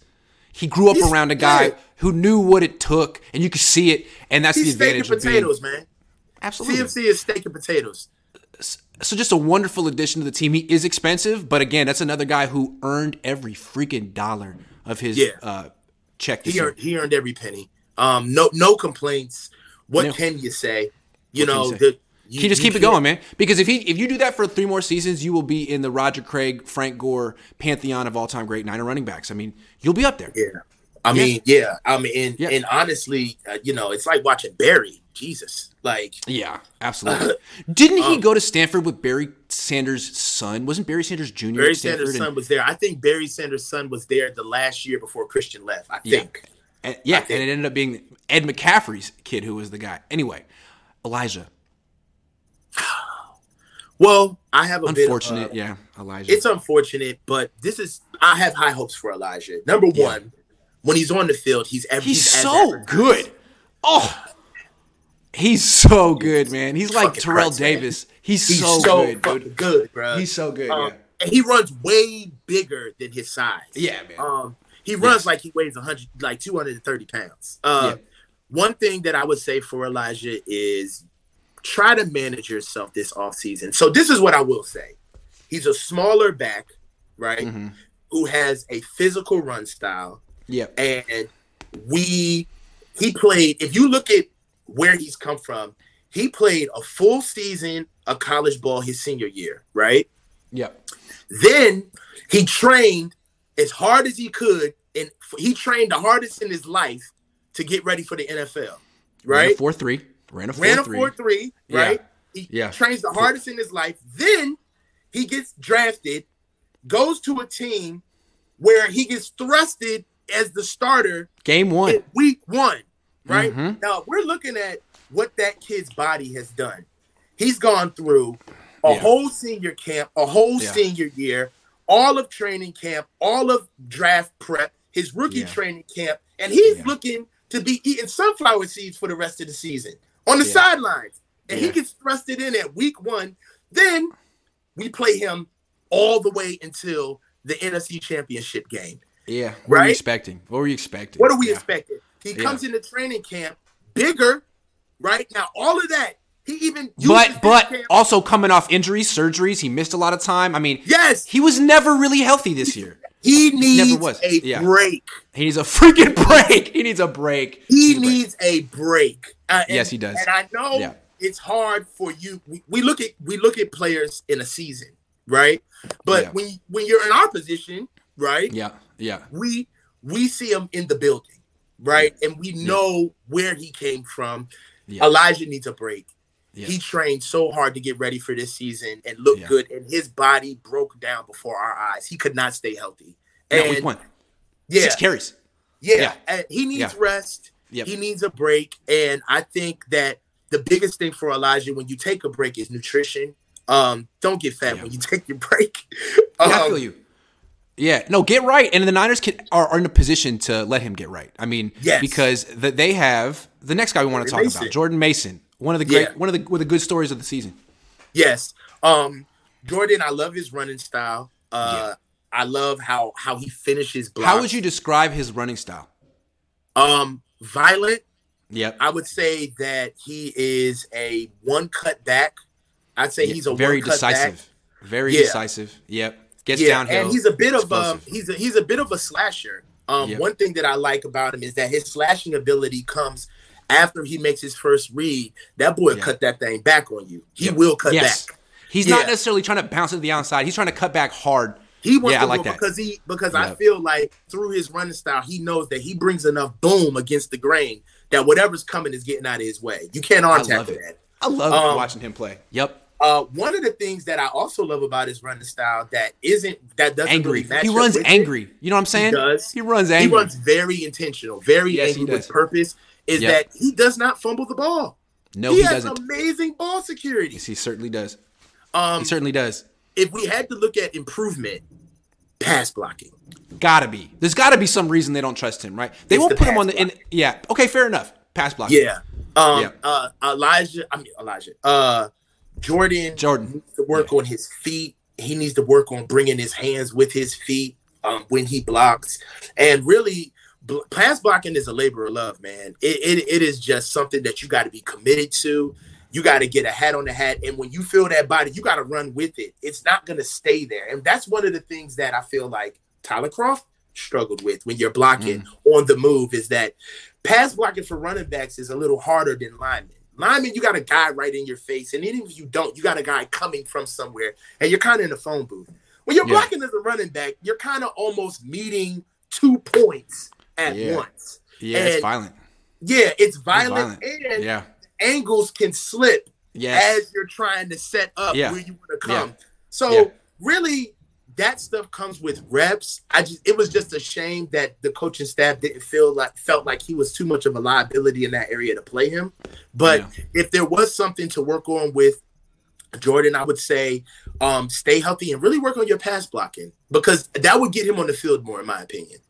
I mean, he's one injury away to Christian McCaffrey to being the starting running back on this team, and I think he has all the talent to pull it off and be a guy that you can give the ball to 20 times. But yeah, whatever Kyle says it is, if it's pass blocking, you got to improve there. And I feel like he's got the frame to be a good. I mean, Frank Gore was 5'9", 215, the best. Yeah, I don't have any problems with his size. He's ready to go. It's just pass ready blocking. to go. All right, TDP.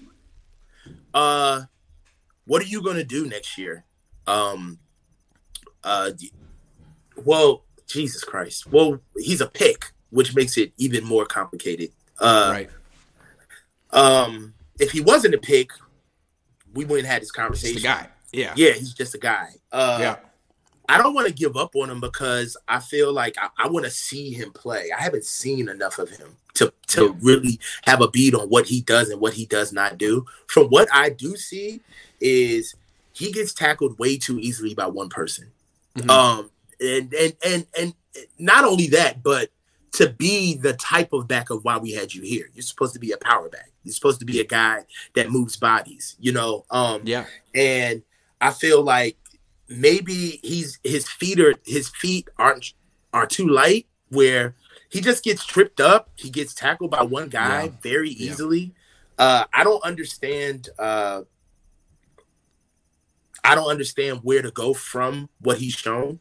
I don't want to sit here and say that I've seen enough of him to really. I haven't seen him pass block. I haven't seen him catch the ball out the backfield. I've only seen him run in certain situations, but nothing where I could think that the defense was actually, keying on him. What he does need to do is he needs to come back healthy, because that's one of the biggest reasons why we didn't see him is because of his availability. So we need to work on being ready to play and being available. Tony says, you think TDP has what it takes to play fullback? No. I don't think little. So. Yeah. But let's talk about he's smaller than Jordan Mason, which was surprising to me. He's supposed to, and I know they wanted to be like the physical running back. They should have drafted Brian Robinson if that's what they wanted. Yeah. He went like 5 picks later, and he's good. Use check, and then we'll give this group a grade. Juice is juice. He's the same every year. He's underutilized. He's a good player. When they get him involved, they're tough to beat. Yeah, when they get him involved, he's almost kind of like the wild card in Uno. You just kind of throw him out there. He's always wide open. He scores touchdowns. Yeah. One thing that I would say for Juice, though, is because he is getting older, just take care of your body. A lot of what we don't see Juice do is Juice does a shit ton of blocking, a lot of cutback blocking. And I would like for Juice to just take care of his body. He seems to always have, I will say this, Juice, when I pay attention to him in the offseason, he always seems to have one of the most, outside of Nick Bosa, one of the most regimented off seasons. He's very, what I'm saying, very methodical. He goes out, he comes out here east, works out in the snow. I feel like he's one of those guys where I wouldn't be surprised if Kyle Juszczyk knew when he was going to retire. Right. He's already planned it on his calendar. He's already got it planned. Yeah. I wouldn't be surprised. I know what you mean. When you get a guy, but at the same time, he looks like the kind of guy who's going to preserve his body and keep this going. He could probably play till he's 35. I would imagine. I don't know if Kittle can, but I bet Juszczyk can. Yeah, especially for how he's used. He just knows how to block and protect himself while doing it, which is key. Yeah. All right. Let's give this group a grade. Running backs, you got to give them an A. Yeah, you have to. Just a flat A. And Mitchell was like MIA this year. To no fault of his own, but well, still, the reason why I would say A Grant. The reason why I would say A Grant is because of what they would have been without CMC this year. It's true. No, I'm with you. I agree with the A. And even Jeff Wilson Jr. contributed to this group project and was good, although he did fumble a couple of times in some losses that I don't know if Kyle Shanahan ever forgave him for. All right, let's get to the big guns. Special teams. I'm just kidding. Quarterbacks. All right. Well, let's start with Trey. I mean, he's the starter. Yeah. All right, man. Boy, 5 quarters. 5 quarters. Jesus fucking Christ. All right. Okay. So the number one thing for Trey is to be healthy. Yeah. That's number one. Also, and I don't know Kyle's, coaching track or whatever, but I would implore Trey to start reading some books. I would want to know what he's reading. If I would really try to start, I would want to have an in-depth conversation about how Trey felt about his year. What did you learn over the year? What frustrated you over the year? What still frustrates you? And what did you get through yourself? I want you to talk to me about the emotional stability that you have moving forward in the season. And a lot of these things are conversations that you want to have from a guy that you're really going to be asking to lead your team. And you almost got to extend an olive branch to kind of see where his head is at. I'll be very interested to see how Trey feels about this team moving forward, seeing what's transpired. I will say on a silver lining, I would ask him how he felt about Brock's season. What did you see about Brock's preparation that you didn't see before? What are you going to take on as your own that you saw from Brock that you didn't do before? I just would like to just keep an open platform of education for Trey, because quite frankly, we owe it to him. He's been put in a very tough situation in an environment where he was asked to lead a winning team, and he wasn't ready. And we knew he wasn't ready. And yeah. Also, one thing about the way they used him, they really pressed the issue with the running when it felt like teams were laser focused on stopping him from running. And anytime he just handed off, someone would go for like 8 yards. I feel like the Niners were a little too aggressive on that when teams were clearly focused on taking that away.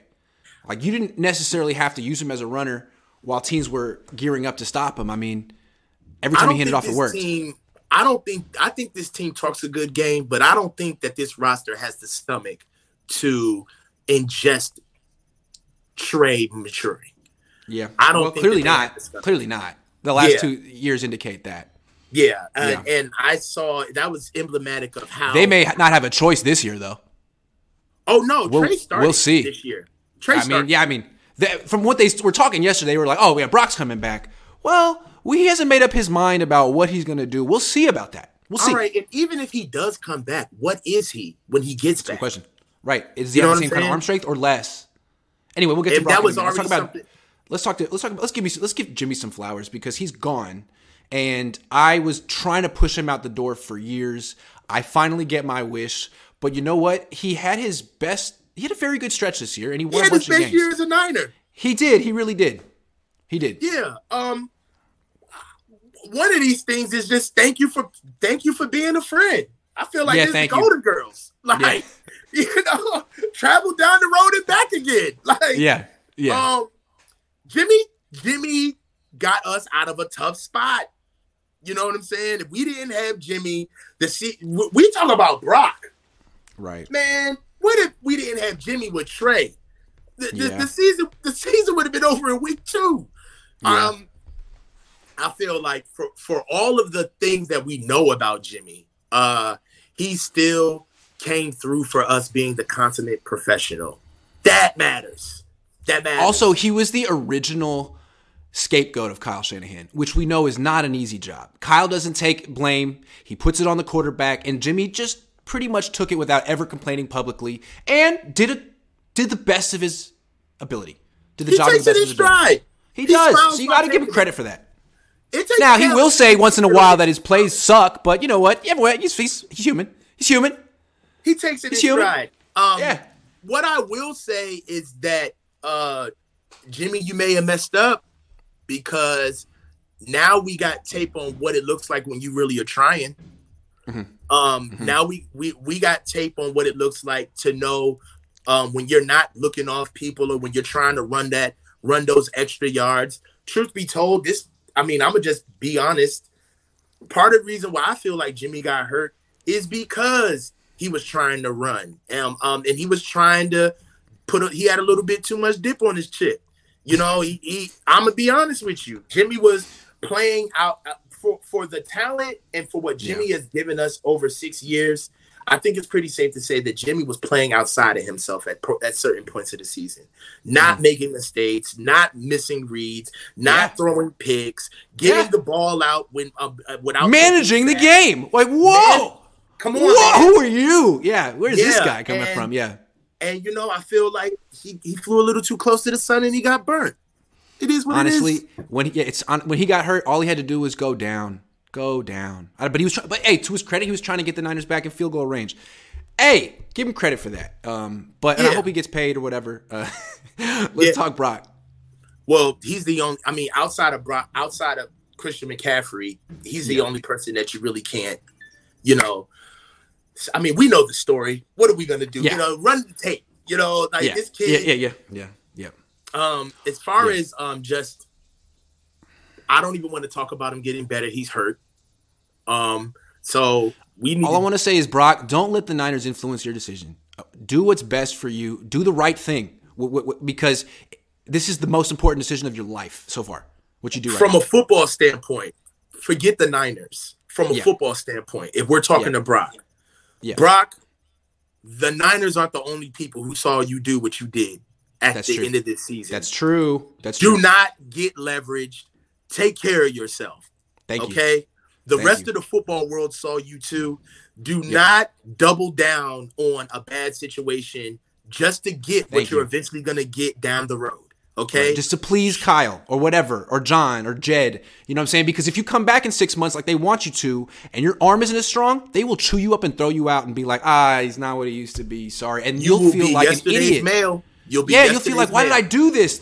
So make sure you talk to people you trust who are on your side with this. Yeah. Independent. Don't rush back, man.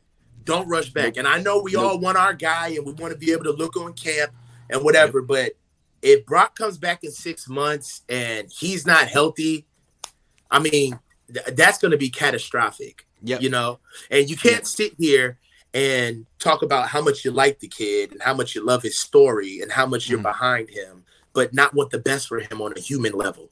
You know what I'm saying? So, and if the Niners really think he's special, if they think they have something here and he could become a good top-level quarterback for it, then his future freaking matters. Don't just rush him back for, you know what I'm saying? This could be your franchise quarterback, right? That's true. So be careful here. Yeah. Anything else we need to say about these guys? No, man. I'm as far as they were kind of the star of the show, but not really. They got hurt. And then John Lynch and Kyle Shanahan said yesterday that essentially Trey needs to prove he can stay healthy.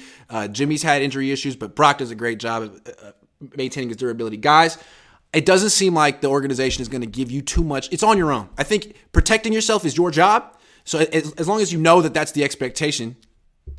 Good luck. I mean, we treat our quarterbacks like SF operators, man. Like training replaceable. You're a running back.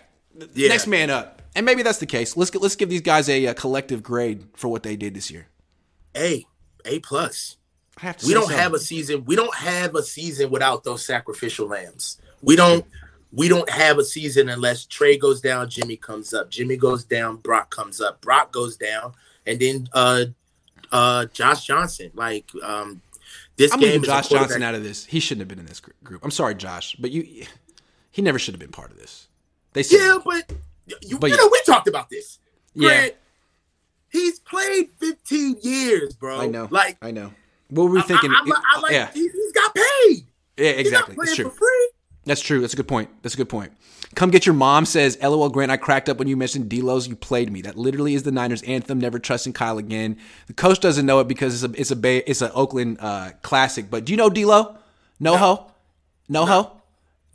D-Lo. I don't give a about no-ho. No. You know, see, you don't see the East Coast just doesn't know about them West Coast slaps. But anyway. Put me on. I gotta put you on. D-Lo's like 37 now. I don't think he's making music anymore. Can we skip special teams, or do you want to say anything about Mitch Wisnowski real quick? Nah, they're kickers. Cool. Just don't mess up.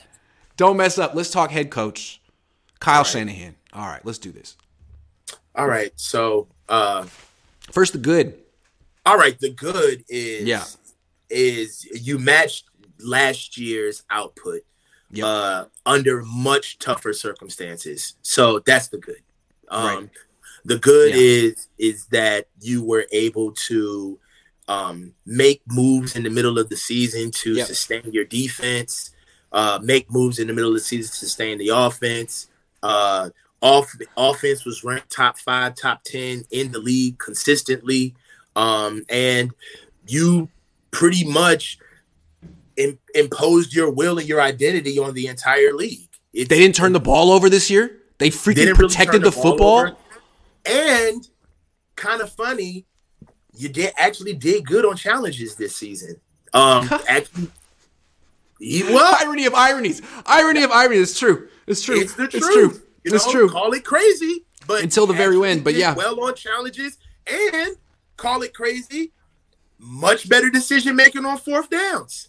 Or going for it on fourth downs. So as far as coaching the team is concerned, I feel like that's embedded. They have a good culture. You know, it's kind of humming right now when you're 6 years in, as far as what the building is. Also, that 12-game winning streak was just, they were a machine during that. They weren't squeaking out wins. They were, and also that stat about how no one won a game after facing the 49ers, like 15-0. This was a very impressive team in a lot of ways, and what they could accomplish for those 3 months was remarkable. They looked like a juggernaut. That's the identity part, right, Grant? Yeah, that's the identity part, where it's kind of like when you have 15 teams not win games after they play 60 minutes with you. Like, that's emblematic. Who does that? Yeah, come on, man. So as far as the edict of the team and the direction that we're going, you can't be happy enough as an owner, right? You attained a level of performance that was as high as any team in the league this year, and you kept it going for 3 months. It's very impressive. It's very impressive. Very impressive. And you were doing it with a rookie quarterback or guys who were not getting the reps in freaking training camp. You gave all your reps to Trey Lance. He went down, and then other guys came in, and you made it work with freaking coaches who were not on the team last year. Kyle did a lot of this stuff this year. I was just about to say, while losing major coaches from a year ago, for you to be able to match that level of success with brand new coaches and to seemingly not miss a beat, and to, let's be real, they actually, if you look at the season, they finished the season better than they did last year, right? They played in the playoffs better than they did last year. They did, notwithstanding our last game. As far as our offensive output, that's true. Yeah, as far as our offensive output, we actually passed the ball more than we did last year. So we're as far as numbers are concerned and where the team is standing. If you want a winning ball club, Kyle Shanahan is your guy. But also, it felt like he finally got a combination of skill players and a quarterback that's allowed his offense to reach Atlanta levels for the first time in San Francisco. Like, he really had a juggernaut of an offense going there for a couple months. Like, they were I want to say, for a couple of months, the offense was moving in a way that I've never seen it move. Right. As far as just consistent points, consistently putting up points on teams. I haven't seen anything like that since like 19. Touchdowns and not field goals. I mean, all of it. Yeah. Even at 19, we were doing it with our defense. We weren't doing it with our offense. That's true. And long runs by Mostert. Like that Mostert stuff was crazy. People forget how random that was. All of a sudden, he was like freaking Barry Sanders. But this year, it was just a legitimately balanced, explosive offense, no matter who they went to. Debo went down, and they were scoring 30 points a game. I mean, it was crazy. Okay, that's enough, though. So I know. at the end of the day, he got to the NFC Championship game again, but he couldn't exceed his output from last year. He essentially did what he did same thing 2 years in a row. And what's frustrating is we all feel like he's got the team, or he's got a great team. He's got the experience. He had the quarterback, even though he was a rookie. And at a certain point, the expectation is that he's going to need to finish the job. And he didn't finish the job again this year. What would you say about that? The way it ended, essentially. The way it ended. Because it was going great. The way it ended, what can you do? All right, so I want to touch on a couple of things. On one hand, everybody wants to say, why don't you have your emergency quarterback ready for a situation like this? You know what I'm saying? Well, you ain't putting out no building fire with a goddamn extinguisher. It's not happening. And that's what we were. we were a building on fire. We had a team with absolutely no quarterback against not just an average team, but one would say pretty much the best team that we've only faced, that we not only faced, but in the NFL that we've seen on defense. I think that you can't look at that game and honestly distinguish good from bad, because that defense had their ears pinned back once Brock Purdy was hurt.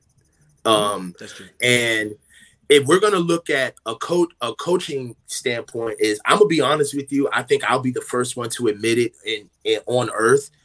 I thought that was a catch. I didn't think that wasn't a catch. Even when I saw Devontae Smith pop up, there was nothing about, I just thought that they were trying to hurry up to get the red zone going because they were down there. I had no idea that it wasn't a catch, right? And in those moments, you have to ask yourself as a coach, is this about me winning, right?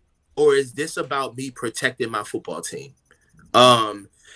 People forget that for as great as that defensive front for Philly was, the secondary is just as good, if not better. And what are we going to do throwing the ball against that secondary? That game would have been 50-something to nothing if we're throwing the ball and not getting what we honestly were doing is just trying to run the ball out and get out of there as fast as possible to get the team down. And you don't want to see somebody get hurt. You don't want a team that's ready to go to the Super Bowl catching picks, blindsiding cats, trying to run down things. You don't want a free-for-all in a situation like that. Let me say something. I'm not asking you or us to blame Kyle Shanahan for the loss in the NFC Championship. That's not what I'm saying. What I'm saying is he's the head coach. His job is to finish the job, seal the deal. He didn't this year. And so now as he goes into his he's not going to get fired. As he goes into his 7th year as the head coach of the 49ers, what would we like him to focus on, improve at, so that next year he does get over the hump? Is there something he can do a little bit better or a little bit differently? Because I know his attitude is he's the best, it's bad luck. As long as he keeps doing what he's doing, eventually it'll go his way. I think that he could tweak something. He could improve some places. Do you feel he could? No. Wow. It's the one person on the team you don't give any notes to. No, this is not. It's not that he can't. It's not that there's nothing that he can improve on. But as a head coach, I'm not gonna sit here and look at a guy who went to 2 NFC championships back to back and talk to him about what he can do to win one more game. Right? What you're like? Who's the expert on that? Who's the expert? You know what I'm saying? Who's the expert on the 2-game season? Right? And I think when I watched that game, all right, so let's get persnickety, all right? Well, if you don't want to give Kyle notes, I'll give him notes. I got notes for him. Hold on. Because okay, I know you got them ready. I got some notes. They're fair. I'm not going to kick him in the groin. What I'm saying is that how do you have okay, let's talk about it. I don't want the show to get off the rails, but let's talk about it, all right? People were calling for Kyle Shanahan's job less than a week after the type of season that we had. If you can be on the cusp of having a historical season, like going to the Super Bowl with a 3rd-string quarterback, whilst having your team playing on that level, how do you lose one game and traverse all the way back to let's decide whether or not this guy should be fired? I don't understand that. Help me. It's the same thing with Jim Harbaugh. Like, look at Jim. Jim's in his 60s. But I think it's pretty much accepted right now that Jim's never going to win a championship. Not in college, not in the NFL. He's going to be in the mix. His team's always going to be hella good, but there's something that's just not there with Jim Harbaugh. He's not going to get it done. He's not going to finish the job. Maybe you disagree. I don't think he will. And I feel like, now, Kyle's 20 years younger than Jim, and he has more time, but I'm starting to get that vibe with Kyle, too, that he is good. He can get a team to the top 4, maybe the top 2, but there's something missing, and he's never going to win the whole thing. I can't prove it. It's how I feel. And that's why I'm saying there are some things I'd like, let's start here with Kyle. I feel like he's gotten into this rhythm now the last 2 years where they start slow, they get hot, and they think it like that's their formula. I don't know, man. I think you need to get that number 1 seed. I think that's got to be your goal. Start sooner. Find a way to start sooner, because if this game were at Levi's against Philly, it could have been a whole different game.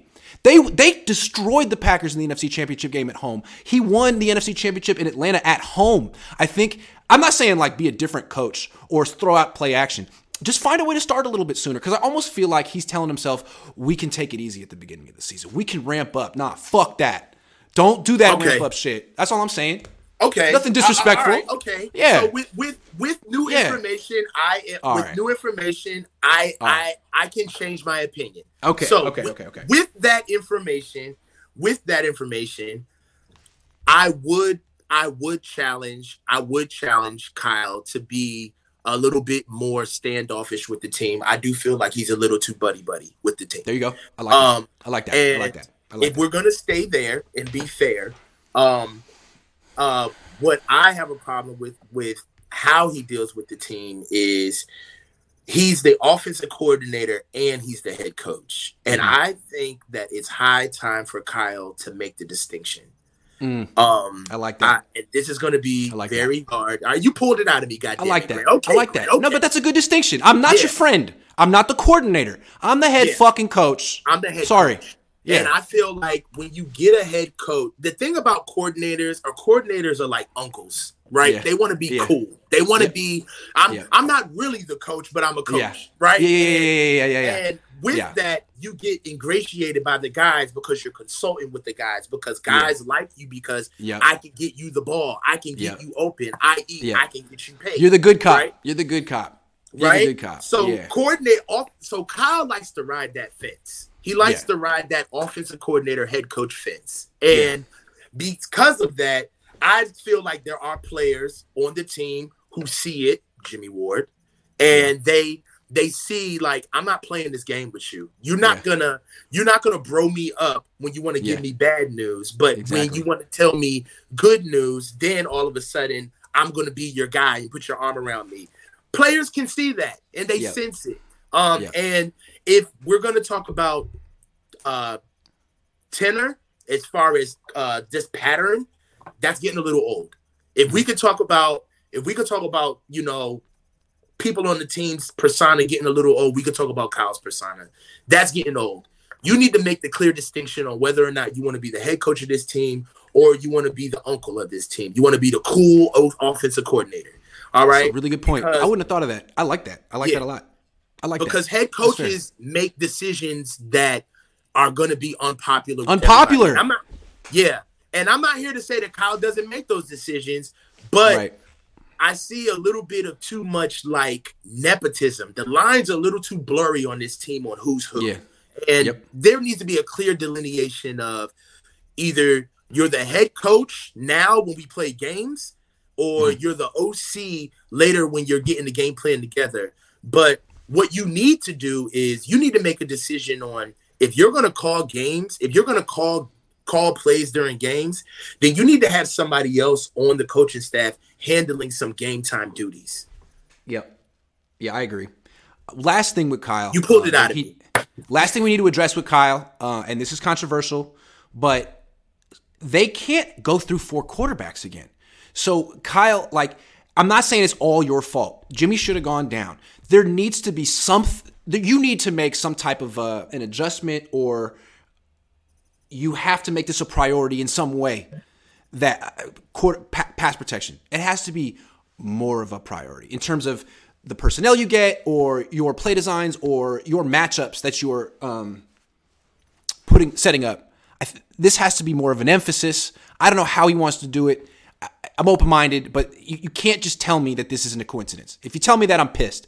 Tell me that it's an emphasis, and it's going to be more of an emphasis this year, and I'm good. You got to say that. Tell me. Look at me in the eyes, Kyle. Yeah, and one of the things about Kyle that I just wish he would really stop doing is understanding that the key of a good listener is acknowledging and validating. You know what I'm saying? Like, acknowledgement and validation. Like, I acknowledge what you heard, and I'm validating you by listening to you. Yeah. And when you have somebody ask you a direct question, not only a direct question, but a question that all of us want to know. You know what I'm saying? Yeah. Now, when you answer it in such a bad way, it tells me two things. One is that you did it on purpose, and two is that you weren't prepared. Like you didn't think that you were going to get asked this. You know what I'm saying? And you think we're that scared of you that we're not going to ask you? Like, come on. And if you did, this is what you came up with? Yeah. You know what I'm saying? Like, come on. Like, what are we doing here? He just thought we were so intimidated we wouldn't ask the question. Well, I'm an asshole. Come on, man. Your free safety said so. It's beyond me how he keeps playing this cat and mouse game with the media like he's not going to be held accountable. It's like, bro, when you answer questions in a huff and when you answer questions as if, how dare you ask me this? It's a disservice to the people's jobs who are asking you those questions. Okay. It's also a disservice to the fans and the players in the team. When he went through and was like, I'm sorry, Josh Johnson bounced his head off the turf. I was like, oh, whoa. Do you understand how that sounds right now? Like, it doesn't sound like you're sorry. He's taking his ball and going home. Dude, don't do it. And you look at John Lynch's face when he's talking, he's like, ooh, that's not the tone we're trying to strike here. Okay, that's enough. All right, don't do that. You can't be sitting behind the desk with a salt and pepper beard whining like a child. You can't do that. Get it together. Okay. Hey, look, thank you for going there with me. I do want to point out that we spent much more time on this section praising Kyle than criticizing him. I tried. You did good. I had to praise him. You had to criticize him. We both extended ourselves. How would you give him? How would you grade this year for Kyle? It's a hard one, right? How do you grade it? It's so hard because in the one scale, it's like on the pass-fail grade scale. That's like you had one job. On the other hand, there's so much context in the season. He did so many good things. It's a tough one. It's a hard one. It's almost like taking one of these tests where it's like conceptual learning. Like, it's like it's pass fail. And if you do so good during the test, we pass you. But if you do so good during the test, we fail you. Like in the one sense, it's a fail. In the other sense, it's like a A-. It's an A-/F. You know what I'm saying? Like, damn, look what he did with quarterbacks that he didn't prepare with. Look what he did he had the best rookie quarterback ever. Like, he gets credit for all that shit. I feel like we're grading him on two scales, though. Yeah. I feel like we grade him on the scale of what the team did, and we grade him on the scale of how he did it. Yeah. So what the team did was fell short. But the story was amazing. It's like, it's tough. We're the only team in the NFL that could dissect a win on how good or bad our coach did and still have a win. That's true. We did that for 12 weeks. We did it for 12 weeks. Yes. Yeah. We all did it. We dissected wins every week. So you could say it's a B+. It's like, that's good. But was it good enough? No. I don't know. No. I would say I would give him a dead set A. A dead set A. And the reason why I would give him an A is because he was a Coach of the Year candidate. He went deep into the playoffs with a rookie quarterback and won 2 games with a rookie quarterback. Okay. That's true. And the offense ranked in the top 5 for the whole year. So did the defense. So you can't. I guess the reason I would be hesitant with that A is the way they lost the NFC Championship game. What would you have wanted from him, Grant? What would you have liked to see in the NFC Championship game? Man, I felt like not even calling a timeout on that 4th and 3 felt like you weren't really locked into that game. You weren't there yet. You weren't quite there. And it's like, we talked about that, me and you, like, man, when they do face the Eagles, like, it's right away. It's when that game freaking starts. It's literally right away. Yes. So I don't think he quite got that. And then again, the way he scripted his initial script, to me, he was trying to expose Reddick. Like, he didn't think Reddick was that good because the week before, they gave Micah Parsons respect. They looked at him as a game wrecker and didn't let him wreck the game. They didn't look at Reddick as a game wrecker, and then they let him wreck the game. That's why I felt so good about this game, because remember when I talked to you about Uchenna Nwosu, what he did to Tyler Kroft in the first? Yes. And I was pointed out there. You're like, yo, Tyler Kroft is not a good blocker. Yes. Yo. I was telling you, I was like, I just watched 4 quarters of Uchenna Nwosu beating Tyler Kroft's ass like a drum. Like, I knew. So, and then he was inactive the next week. And then in the NFC Championship game, he's heavily featured in the opening script again. So look. Kyle is an enigma, right? He can get to this level that only he and maybe Andy Reid can get to. Like, very few coaches get here. But then at the very end, it's like, whoa, dude, like, now you give this purgatory. Yeah, it's like, whoa, like, you pick now for this performance? Like, no, you can do so much better, and you did it the last 6 to 12 weeks. So I guess that's my question with Kyle. What is he going to do in the biggest games of his career? What is he going to do? And this one was troubling for me. But do you grade a guy on the final grade on the final? It was the final, right? This is a dude who had like a 99 in the class and then freaking bombed the final. It's like, dude, all right, so let's do it. You're my best student. You're my best student, Kyle. You bombed the final. Yeah, let's do it. With new information, I will change my opinion. Okay. If we're going to go with the seasons, you have to rank him as one of the top coaches in the league. He's not great. He's good. Yes. Okay? Yes. He is. But styles make fights, and everybody has a story. And Kyle's story is that he struggles in big games. Yeah. And this by far was the worst big game he lost. Yeah. I mean, the game was over before it started. So if we're going to talk about calculus, right? Because this is chess, it ain't checkers. Then Kyle gets I would go B. I would go B plus. Fair. I would go B plus for the year. That's fair. Fair. He does get credit for that 12-game win streak. When you lose a game like that, there's nobody wants to talk to but the head coach. Yep. And so, you know what? He's gutted. The whole team is gutted right now. They're not. Last year they were like, man, what a great season. Came so close. Could have gone either way. Let's be positive. This is like, oh my God, what the fuck happened? How did that happen? I was fucking done, bro. Gutted. That's a tough one. And you know what? Maybe that's what they need. Last year, it was too much of like, let's be happy. Nah, man, fuck that. You could have won it. You didn't win it. Like, let it fuel you. Maybe this is what the Niners need to come out and just kick ass the entire season and not just 3 months of it. Maybe this is what they need. I am really behind that, Grant. I really believe that, to be honest, it got to be in you and not on you, right? As far as identity is concerned. And there are times where I felt like we were wearing our identity instead of having it in us.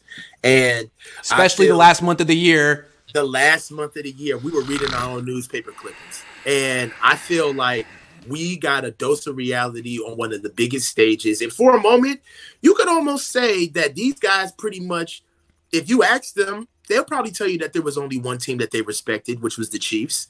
You know what I'm saying? And now I think you got a little bit of dose of reality of you ain't the only team that want to whoop ass to win games. You know what I'm saying? There's other physical teams out there. Philly is the Niners tell themselves they're the most physical team in the league. You hadn't faced Philly yet. Now you know what the other physical team is like. And then, frankly, they got you in the trenches on both sides. So now you got something to measure yourself up against. And I think, again, the Niners are going to be better. They should be better next year. Philly should be worse. That game should be in Santa Clara next year. The Niners should win it. We got worked over. It's the truth. Yeah. But you know what I'm saying? That was an old style ass whooping. They got us. It felt like a boxing match that was over in the first round because one guy just held his hands too low. It was just it was 12 rounds of body blows, man. It was 12 rounds of body blows. There was nothing you could do about it. And that's true. And from a coaching standpoint, I know I kind of rambled on the game because I just had PTSD, man. But honestly, from a coaching standpoint, you really are thinking about getting your guys out healthy. And you don't want nothing stupid to happen just because you're outmatched and you really can't play a real game. So hold on. Let's wrap it up with Kyle. We gave him a B/B plus whatever, and I think that's a fair grade. But at the same time, what I think my point is, at a certain point, it's not good enough. B plus. It's good, and I'm sure a ton of teams will take it. But with this roster and this window, Kyle, we need an A next year. We need that. And you know what that is? That's a Super Bowl victory. But you know what? Well, you got the team, man. You got the team. Do you have the quarterback? I don't know. It's on you. Keep him healthy. Let me ask you this. Yeah. Is every performance by a head coach an A+ performance? No, I just feel like there are certain teams in certain leagues, and it happens all the time where they're knocking on the door, and they've been knocking on the door 4 or 5 years, and eventually, if they don't get through, the coach gets replaced, and they're like, well, the core seems to be good. We can't change much about this team. We can't change the coach. You see it in basketball all the time, and that's my question with Kyle. Like, can you finish the deal? And you know what? Maybe he can. He's 43? He's got time. But I still think that would require a little bit of self-reflection. Yeah. Yeah. And this year, this year for Kyle, I would just say, figure out what you want to do and, start looking at some of the positions on the team that you think that you could do without, and just put a little bit more TLC into them. Like, it's time for us to stop piecemealing the offensive line together. We got to really do something. Thank you. Can we get a good right side for the first time since Kyle's been here? You've had half an offensive line since you've been here, man. How about the right side? We got it. Burford's a good start, but a right tackle. That line together. A center. Yeah. I like that. So, yeah. All right. Brunny Side Up says, if Philly loses after playing us, what a stat. Yeah, honestly. If Philly loses a Super Bowl, the Niners could take credit for that. Big time. Jalen was not 100% playing against us. They're gettable. No, he wasn't. I do think they're gettable. That being said, I think they're really, really talented. A lot of good players. Mm-hmm. Mike Mosley says the reason Kyle's job should be on the line is his complete arrogance. Can't run his quarterback up the middle. Can't win with a mediocre O-line. Yeah, it's just the way he presents himself. Like, if he went out yesterday and was like, look, man, it's not good enough. I got to find a way to get us over the hump. Everyone would be like, that's my coach. Yes! Yeah. But he didn't. You know what I'm saying? But maybe publicly he can't go there. Privately he feels that way. You know what I mean? Maybe publicly he's defensive. Privately he's introspective. I don't know. I see him in interviews, man, and I honestly believe that he's just socially awkward, bro. Like, possible. That is possible. Yeah. He's not exactly John Lynch when it comes to right, no, which is why John Lynch is there. Kyle been coddled in the NFL his whole life. Hey, so have I. Taylor Allen says, any chance the Niners try to go after Tony Pollard on a prove-it deal coming off injury with our instability at running back behind CMC? I don't think they can spend more on running back, but I do like Tony Pollard. I like him a lot. It's just not how we do business at the position. I also like Kenneth Gainwell. Oh, from Philly? I liked him. He was explosive. Now, he had some big lanes to run through. Kyle gives the media and Reddick equal respect. Kenneth Gainwell. What did he have against Reddick? I don't get it. Yeah. Well, he learned for 3 years saying to give Kyle ultimatum to be OC. Yeah, man. That was, I think, one of your best insights today that he needs to pick. And the difference between a head coach and an offensive coordinator. I've never been on a football team, so those are things. It's time. Promote someone and be the head coach that you need to be. I love it. Yeah, it's time because he plays between it, and sometimes I think from a media standpoint, you guys don't know when you're asking him offensive coordinator questions as a head coach and asking him head coach questions as an offensive coordinator, and what he does is he answers you on the other end of that spectrum. To evade. To deflect. Right? To deflect. Yeah. He can play both sides. Yeah. Hey, this was a great show. I really enjoyed it. You carried this. Thank you so much. We did very little prep. This was all off the dome. This was off the cuff. Yeah, this was good stuff, man. Coach is a legit coach. I'm a legit YouTuber. Thanks for watching, everyone. Quality control, this is what it looks like. Thank you, man. Yeah, I don't know when I'm going to do the Cohn phone. Either later today, I'm going to take a nap. I'm tired. Or tomorrow. I promise, I swear to God, I'm going to do the Cohn phone this week. So bear with me, guys. Thank you, Coach. No problem, bro.